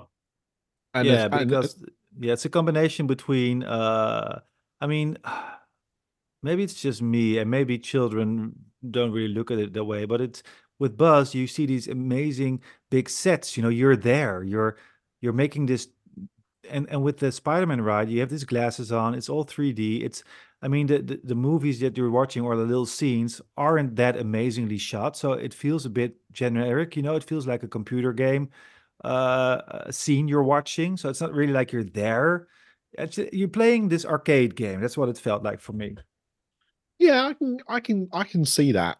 I can see that. I did enjoy it, but the criticism is valid. And I think, even though the ride is almost 30 years old, the Spider-Man ride that they made at Universal, which obviously Disney had nothing to do with, is like the perfect Spider-Man ride. And with that, I mean, it's screen-based, but there's also real life objects as you go through to make you feel that you are, that what you're seeing on the screen is also you're surrounded by it as well. So like Ratatouille. Well, yeah. I mean, the Spider-Man ride at Universal is very much like what Ratatouille does, except for it's almost on like a platform. So on Ah. Ratatouille you go along the floor. On Mm-hmm. Spider-Man, the car does this Ah, as right. well. It's Yeah. also in 3D, but again, Mm-hmm. you've got those screens, and then you've got like certain elements of what's going on around you Mm. as real life props. Mm. So yeah, I mean, Ratatouille was like Disney's attempt at doing a Spider-Man kind of attraction, but Yeah. obviously a much more family friendly. I mean, Yeah. Spider-Man's family friendly, but what Mm. I mean is like, all kids can ride it, Yeah. because it Yeah. just literally moves around the floor. Yeah. Um, there's no real thrilling element, but Mm. yeah, I mean, Disney obviously had to do their own thing, and that's what they went for. And you know, Disneyland Paris never got Toy Story Midway Mania, and it needed something like that. So I can Mm. see why they've done it. But I think what you said about Avengers Campus is very true. I think what they've done with that space Mm-hmm. is impressive. Like, it Mm-hmm. does feel like it's something new Mm-hmm. compared, for someone that spent so many years going to the studio and walking down that street and knowing what it looked Yeah. like. Yeah. What they've done with it does look completely different. Mm. But that was my biggest criticism, is that you're basing it in this world of all these amazing films that you've made, and nothing from those films is there. Mm-hmm. Like, none of the bit, there's no Stark Tower for you to No. look at in the Yeah. distance. You know what I mean? There's, Yeah. and that, I think that's the shame of that land, is that Yeah. it does feel a little generic. It does. It does. Yeah. Really. Yeah. But I know another attraction that had obviously changed since you last went on it as well, was Phantom Manor. Mm. Yeah, I don't remember the last time I wrote it, and I find it hard to make a comparison, but I thought it was amazing. There were a few things that I thought were different, but this is the thing though. If you spend a lot of time, not going to the parks, your memory changes, right? It changes your perspective of what you actually saw. So things turned out to be different. They might actually be different, but it also might be just my memory just telling me a different story. But I thought like the lady Leota had was um, used to move or something, used to be floating, but it's not. It's sitting on some. So that's just. But I think that's one of those things where my memory is just playing games with me. It made this bigger thing than it was. But no, I think that's still a lovely ride. And one of the things that I've found very interesting is the way cast members perform. Being an actor, I always look for how people are, performing, and some cast members really like actually got into a part. So there was this guy at Tower of Terror who was really getting all up into it and was this creepy bellboy, and then like the next time you get on the ride, there's just this grumpy guy standing there, just pointing, literally only pointing you towards the right direction. And that's, I mean, fine, everybody does his own thing, but it doesn't really feel like there's this guideline for cast members to either be, do it like this or do it like that. Um, what do you guys think about that part of the park and how cast members interact or not interact? I was wondering. I would say Tower of Terror, certainly. That's kind of well known for the Mm, fact that the cast members really get into uh the attraction mhm, and really kind of play up to it. mm, So I've got to say, like, the experience you just mentioned there is mm, not one that I'm familiar with. But mm. then I've gone on it less than Yeah. Paul. So maybe that's more common. I've just been lucky with the cast members that I've had, but they've always, been creepy and tried to, Mm, mm, just portray the vibe. And of all the attractions, I think the two where that is the most prevalent is Tower of Terror and Phantom Manor. yeah. Like, both times people do. Maybe it's to do with like the kind of horror elements, the Yeah. creepiness, but they do generally kind of do more. A lot of attractions, you kind of go up, and cast members are just normal people. Yeah, They're not but trying to.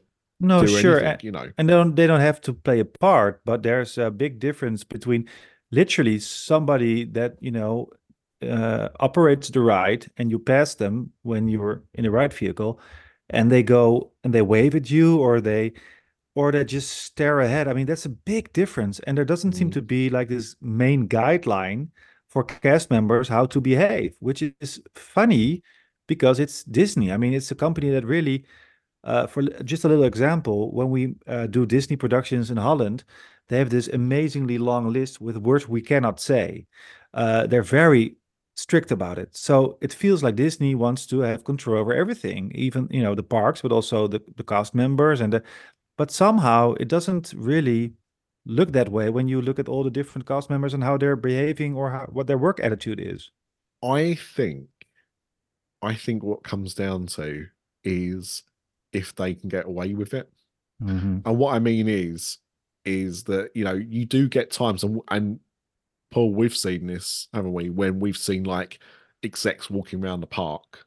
Yeah. Or certainly some of the big wigs walking around the park. And when that happens, you do see everything kind of go up. And I think it doesn't happen very often. So therefore, people aren't always on their A game. Whilst I think if they thought that people would be paying attention to what they're doing, then I think they would be more on it all the time. I would also say, one of the common criticisms about Disneyland Paris in general is the fact that the cast members and the staff are not the same as people have experienced in places like Florida. Now, I think it's, culturally it's completely different. And I think also, there's this kind of synthetic thing that you often get in America in general, because that is just what they're kind of used to. Yeah. Which we don't have in a lot of Europe, and we especially don't have in France. So I think, the people that love what they do, and bearing in mind, these are jobs that don't pay, famously do not pay particularly well. But I think those that do it with the love and the passion that they have and want to make the most of it, you see that shine through. But I think, I don't think it's as hot as it probably could be. What would you say, Paul? Yeah, I agree. The interactions vary a lot. There is no structure to how they behave in Paris. You can go from, I've had some absolutely wonderful interactions with cast members in stores, but then another day you'll go into a restaurant and they're incredibly rude and ignorant. And a lot of them kind of don't have any care for people with different accents. I will say as well, they hear an English accent and they're not particularly helpful in some ways. But as I say, then you get, as you pointed out, the wonderful interactions on some of the attractions. Phantom Manor for me every time when the person opens the door to let you into the stretching room. They're always brilliant. I love the interactions there. I've had ones when they've walked around the outside once they've closed the doors and they bang the wall. Okay. And things like that. I love that. And as you say, Tower of Terror is another great one. And that's one of the things I feel lets Avengers Campus down a little bit, is that there's no real kind of story behind the cast members. Why do they? There's just a lack of cohesion. With everything, and now I don't know whether either of you saw, but apparently all the interactions with characters have been shut down for the next 2 or 3 months. Great, contracts are up again. Always a problem. Of the actors. So there are no characters walking around in the... I think there's going to be some characters, but they're not doing like the shows. Like the Spider-Man show, and when you have like Loki and Thor fighting each other and things like that, that's all shut down until at least next month. Some all the way through till May, I believe. Jeez. Oh, wow. Now, there is one other thing Paul. Now, if you knew someone was going to Disneyland Paris and they were asking for places to go and eat outside of the parks, where would you suggest? Well, I know where you would suggest, which would be Vapiano's. Well, that's kind of what I did.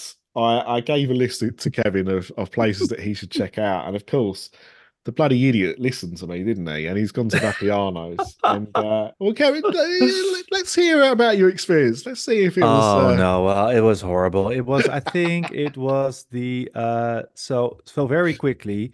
I the first night I watched the news shows. I mean the drone show and also the nighttime spectacular. I don't know what is it called. I think it's oh gosh, guys, help me out here. Isn't it electrical? No, yeah, the Electrical Sky Parade. No, Yeah. afterwards you get the main show. You get the main. Dreams? Yes, I think it was Dreams. Yeah. So have you guys seen the Electrical Sky Parade yet on video or? Yeah, I've watched it all the way through multiple What do you think of times. it, Paul? What do you I love think? it. Yeah. We've talked about this. Both me and Nick love the original. Me too. And literally, as soon as that bit of music kicks in, that's it. There may have been a few tears shed when I watched, Oh, you should. my first trip as a family to Walt Disney World. My little one was only 18 months old at the time, so I was spending nights in the parks by myself. And this is the story that I'll always hold dear with me. I left them in the hotel room, and I spent an hour waiting, like in Liberty Square at Walt Disney World, waiting for that parade to come past. And I spent a good, I would say, 40 minutes taking photos of it as it went past. So that's always held dear, and I know Nick absolutely loves it as well. And to have some version of it, even if Disneyland Paris isn't going to have a nighttime parade anymore, to have something like that is just wonderful. So are you going to go back anytime soon? I'm hoping at some point this year I will be back later on in the year. I'm hoping to take my little one with me. Not so little anymore. He'll be in secondary school, which is our next goal. He's just about to turn 11 next month, so he'll be moving school. So I said, my wife is going away for the weekend, and I said maybe we'll go over and take in some of the new bits that we haven't seen. He's not been. I think the last time he went was the year of the 25th anniversary. So 7 years since he's been to Disneyland Paris. So wow. Yeah, you really should see it in real life, because I mean, the weird thing about drones is they don't hold up on video.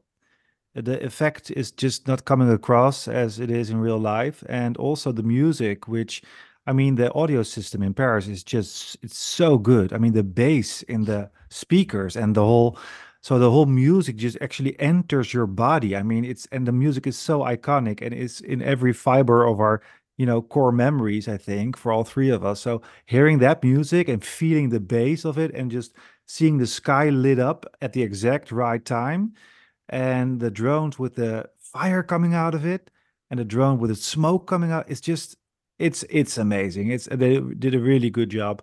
I thought it was way better than the show afterwards, the Dream show. But so I had dinner afterwards at Vapiano, and it was just shit. I had a pizza, and it was raw. It was late. Everything was wrong with it, and you had to get your own drinks. And I stood before the building, because it's Vapiano's and Five Guys in the same building. You have to go through security to get into them. Yeah. But I was standing there thinking, am I going to go for this burger or for the pizza? And I went for the pizza. That was a big mistake. But most of your advice I took with me, and was very helpful. But that one I could have done without. Yeah.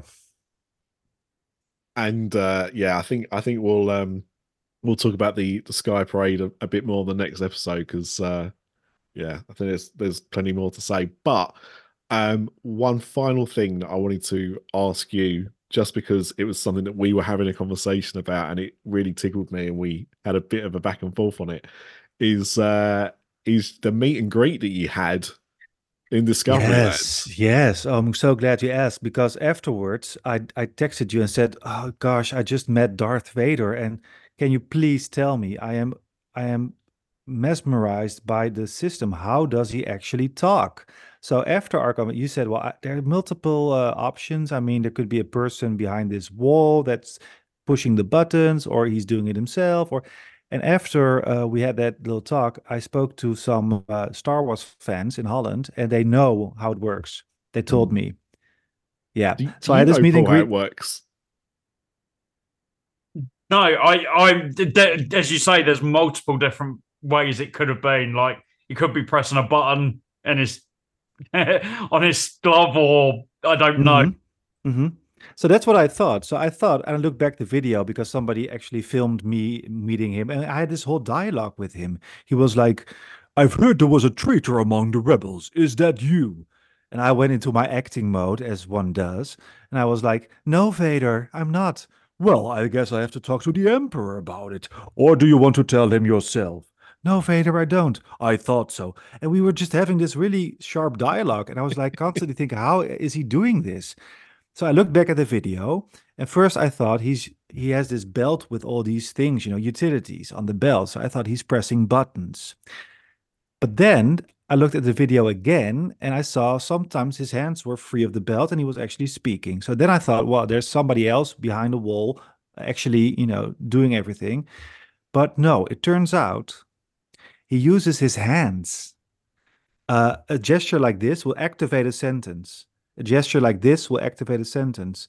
Two hands will activate a different sentence.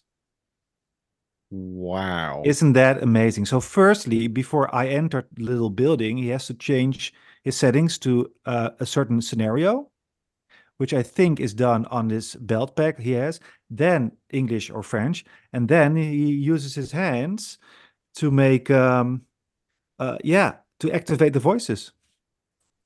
Wow. Isn't that cool? That is very cool. Yeah. Because I watched Kevin send a video over and I'm watching it and I'm trying to work out how it's done. Because when I think when you're experiencing yourself, because you're experiencing it in real time, you're not really. I was intimidated. Like I felt like I felt like I was 5 years old. Like I was petrified. So I wasn't really thinking about it. But because you had it filmed, you're then able to watch it. Yeah. And I'm watching it, I'm thinking, well, I don't think it's the belt because he's only like touched it once. So what's that? And so yeah, it was really interesting. But that's fascinating. So aren't there more characters in the Disney parks that can actually talk? Not in Disneyland Paris, no, but in America, isn't there a Mickey that actually talks? They used to be. Yeah, and that was a set. He had no option. He would just say certain things. And he couldn't actually talk with you. No, you could kind of have a conversation, but he'd like speak over the top of you and things like that. We met him. As I said, my little one was 18 months old and couldn't really talk at the time. And they kind of ended up playing choo-choo trains together. And he kind of had a conversation about trains. He did? Yeah, that was, but it's obviously a set thing. Like he also used to do magic tricks. Like he'd pull out a massive, great big set of cards and he'd hold them up and you'd have to say what it was. And then he'd tell you what the card was when he already knew what the card was before he even started. So you think it worked in the same way, or was there actually somebody cueing the sentences? I think it was probably cued before you even went in. Oh, right. Yeah. Because he wasn't really reacting to what anybody was saying. He just kind of had this speech set out and would leave a gap kind of for you to answer. Yeah. And that was it. A bit so like when you're watching Mickey Mouse Clubhouse and he talks to you. But there's just a pause while you could interact with the TV, but you obviously can't hear you. Yeah. So that's I think that made me a child again. I mean, talking about magic. I mean, talking to Darth Vader and he's actually reacting to you.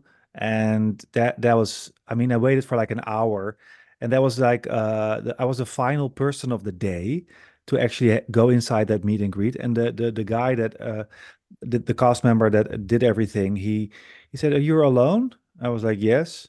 Oh, same reaction as the girl at the hotel, and he just talked with me about, why are you here, and then just before I got to enter the whole little area where Darth Vader was, he went over to him and said something, probably like "guy alone" English, setting up the cues or something, and then Darth Vader walked around the corner, looked me in the eyes, and started to talk with me. Yeah, that was magical. That was one of the highlights of my trip. I think something just stupid as meeting a guy in a costume that could actually make the whole experience magical, pretty much. So that was one of the highlights. So, roughly it was about 10 years since you last Mhm. went. Mhm. I actually looked it up. Ratatouille opened in 2014, so that probably Yeah, was, but it yeah, was 10 10 years. years. Yeah. So yeah, it's been 10 years since you last went. You've had a pretty good trip, I Yeah. would say. Like, obviously, you've talked about some of the highs, some of the lows. Mm. Um, what do you think will happen next? Do you think you'll leave it another 10 years, or do you think coming back now has kind of sparked something off, or has it kind of actually cemented this is why I go every 10 years? Well, when I first left and got home, I was like, I'm done for the next few years. I mean, I'm only gonna go back when something big reopens, like Frozen or whatever. But then the weeks after that, it started to, you know, grow again inside of me. And so now, showing you my phone, I've got the castle as a background. Yeah, I'm really thinking about going back again for maybe a different season, different setting. But I really want to make sure that I go when it's most convenient, because I don't have to think about my work. I can make my own schedule, make my own plans. So I want to go at a convenient time, maybe between. But that's the final question I have for you guys. What would you recommend for me? What time would you recommend for me to go again by myself? Um, to the parks again. P-Dubs, I'll let you answer because I think we're going to have the same answer. Yeah, I'm guessing so. I would go with Halloween Hmm. every time, and Yeah. I would go September. Yeah. Hmm. They put the decorations start going up second weekend of September. Hmm. Roughly. Yeah. So Um, I would say the third or fourth week of September Hmm. is probably a good time to go because Halloween's pretty much kicked off. Yep. Decorations are all up, Hmm. but it's not Halloween season Hmm. officially. Hmm. And what I would do is I would check to see. I mean, Disneyland Paris will announce their seasons probably about 6 months in advance. Oh, at least. yeah. So they will come out with when Halloween season is. Hmm. And if it kicks off in September, Hmm. I would go nearer than October. Hmm. Because once it starts getting into October, especially late October, obviously it gets a bit busier again. There's school holidays. September, people have just started to go back from school from the summer holidays. So it's generally a bit quieter. The weather's normally pretty good Yeah. at that time of year as well. Like, it's not too hot, it's not too cold. Hmm. But I would, yeah, just wait to see what they say about when it starts, because what you don't want to do is go there before it starts, because there'll be things that you won't get. So, for example, Hmm. one of the things that I love about Halloween season is the meet and greets change. Hmm. So you'll get characters that do meet and greets pretty much only during Halloween season. Hmm. You'll get Maleficent, you'll get Hmm. you know, sometimes like the Queen from Snow White. Hmm. Characters like that you wouldn't generally see. And of course, my favorite, Jack Skellington, Hmm. hangs about Phantom Manor that time of year. Hmm. So you want to go when it started, but as kind of early into that as you can, I would Hmm. say. Hmm. But yeah, that generally is a good time to go. Yeah. Yeah, I have to because we're also going on holiday in September, so it would be a bit much for me to actually come back and then go to Paris. But I'm crazy enough, and I think I'm in love enough with Disney to actually go through with it. And just hoping the single rider lines will be all opened and it won't be as freezing cold as it, but it probably won't. But yeah, and would you guys also recommend like one of the hotels that I did, or I know Nick, you talked about Val Europe, and do you have a favorite place to stay, Paul? I would probably pick the Explorers Hotel. Mm, As I said, me and Nick ended up in like a family room mm, when we were there. mm, And I think they've got just as many of them as they have normal rooms, just mm, because obviously they have a lot of families. mm, Um, so you never know, you might end up with one. I've had one twice. I was in one by myself. First mm. race weekend, I had like 6 beds. I could have chosen any of them. Um, Uh, Well, you would have chosen the top bunk. That would have been an absolute bugger to have got mm, down from, to be yeah, fair. yeah. But yeah, that yeah, would always be my recommendation would be yeah, Explorers. Yeah, yeah. for me, I would say Val Europe just because it's depending on where you stay in Val Mm, Europe. I mean, it's not a particularly big place, but where me and Craig stayed before, it was about 20 minutes into the security. You know, the mm, security you were talking about where Five Guys is. mhm, Took about 20 minutes to walk there. mm, We could have got a shuttle bus, but also we were about 3 minutes walk from the train station, and it's mm, one stop on the train, and then you're in the mm, parks. mm, And the problem with the shuttles, and you mentioned this earlier, is the fact that because of where you were staying, mhm. the shuttle stopped at least two hotels before it got to you. When you go at a busy period, that can sometimes be you getting on a bus or not, Yeah, but and because of yeah, the hotel choice. the first night when I got back to the hotels, the when it was snowing, actually, the bus were full, so you couldn't get in. Yeah. And I think all the times I used the shuttle bus, which is about 2 or 3 times, they were very, very stuffed with people, which just seems ridiculous because they would turn up to be a smaller bus. I mean, why wouldn't you use the? But that's probably. I think that people told me that's a problem that's been going on for a long time. But Oh yeah, 100%. And the thing is, as I said, like for me, being close to the shopping center, there's a mhm, massive supermarket inside. There's also a smaller supermarket just outside the shopping center now as well. mhm, And for someone like me who wants to, when you're in the parts and you're paying £3 or like €4 for like a bottle of water, mhm, to be able to go into a supermarket and buy, bottles like an 8 pack of bottles of water for like the same mhm. price as one bottle in the parks, and just Yeah, take them back to your hotel and keep them in the fridge or yeah, keep them in cold water. I love the convenience of being yeah, able to just go and do that if I want to. yeah, Um, exactly. so yeah, I for me, unless I was staying at like the Art of Marvel or the Mm, Disneyland Hotel, mm. I just don't really see. Yeah, you get the extra hour in the morning. Yeah, I understand that.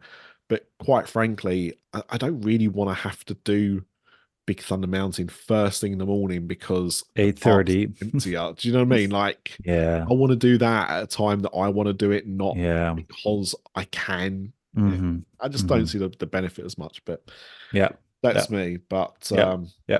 yeah. Well, look, thank you so much, Kevin, for coming on. It's been an absolute treat. My Is there anything pleasure. you want to, any socials or anything you want to plug? Sure. Let's see. I'm on Instagram, which is a very universal way of the rest is all in Dutch, but you can look me up at Kevin Hassing, which is KevinHassing.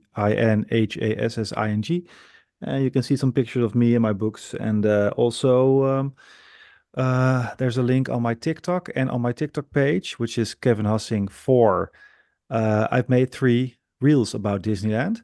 So you get to see what it's like being on your own in Disneyland Paris on TikTok if you'd like. So yeah, look me up if you want. And the pleasure was all mine. Thank you guys. This has been a dream come true. The only thing The only downside about this evening is that I won't be able to use this episode going to sleep. That's just too weird to listen to my own voice going to.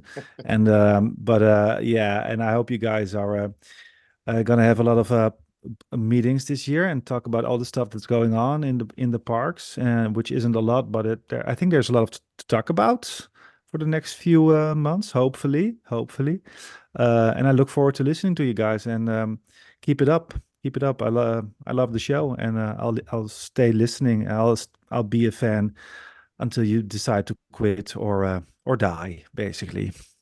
No, I personally, can't speak for you, Paul, but I've not really got any intention of doing either of those things. No, I don't think so. Not Cool. at the moment. Oh, no, that's I don't plan on quitting. I don't know about the dying bit, but we'll see. I'm trying to avoid that, I think, more than the quitting. But to be fair, both would kind of be the end of the show. Yeah, sure. So yeah, I get that. But no, thank you dark soon. Yeah. Thank you for for listening as you have, and for supporting us. Mm-hmm.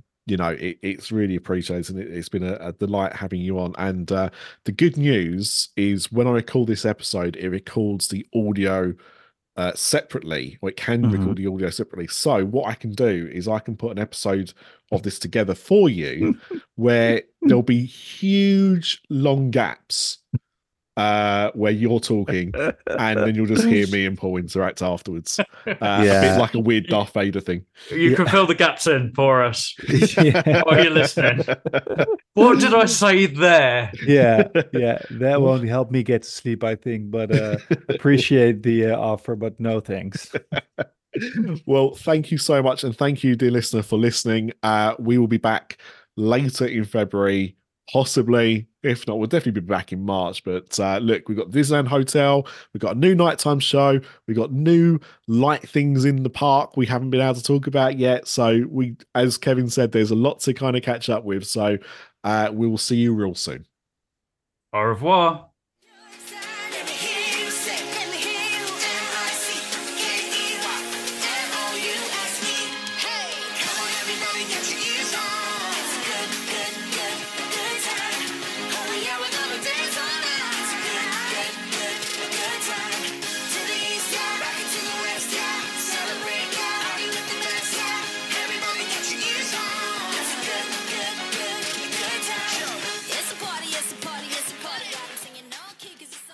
This podcast is a That Production and part of the After Dark Podcast Network.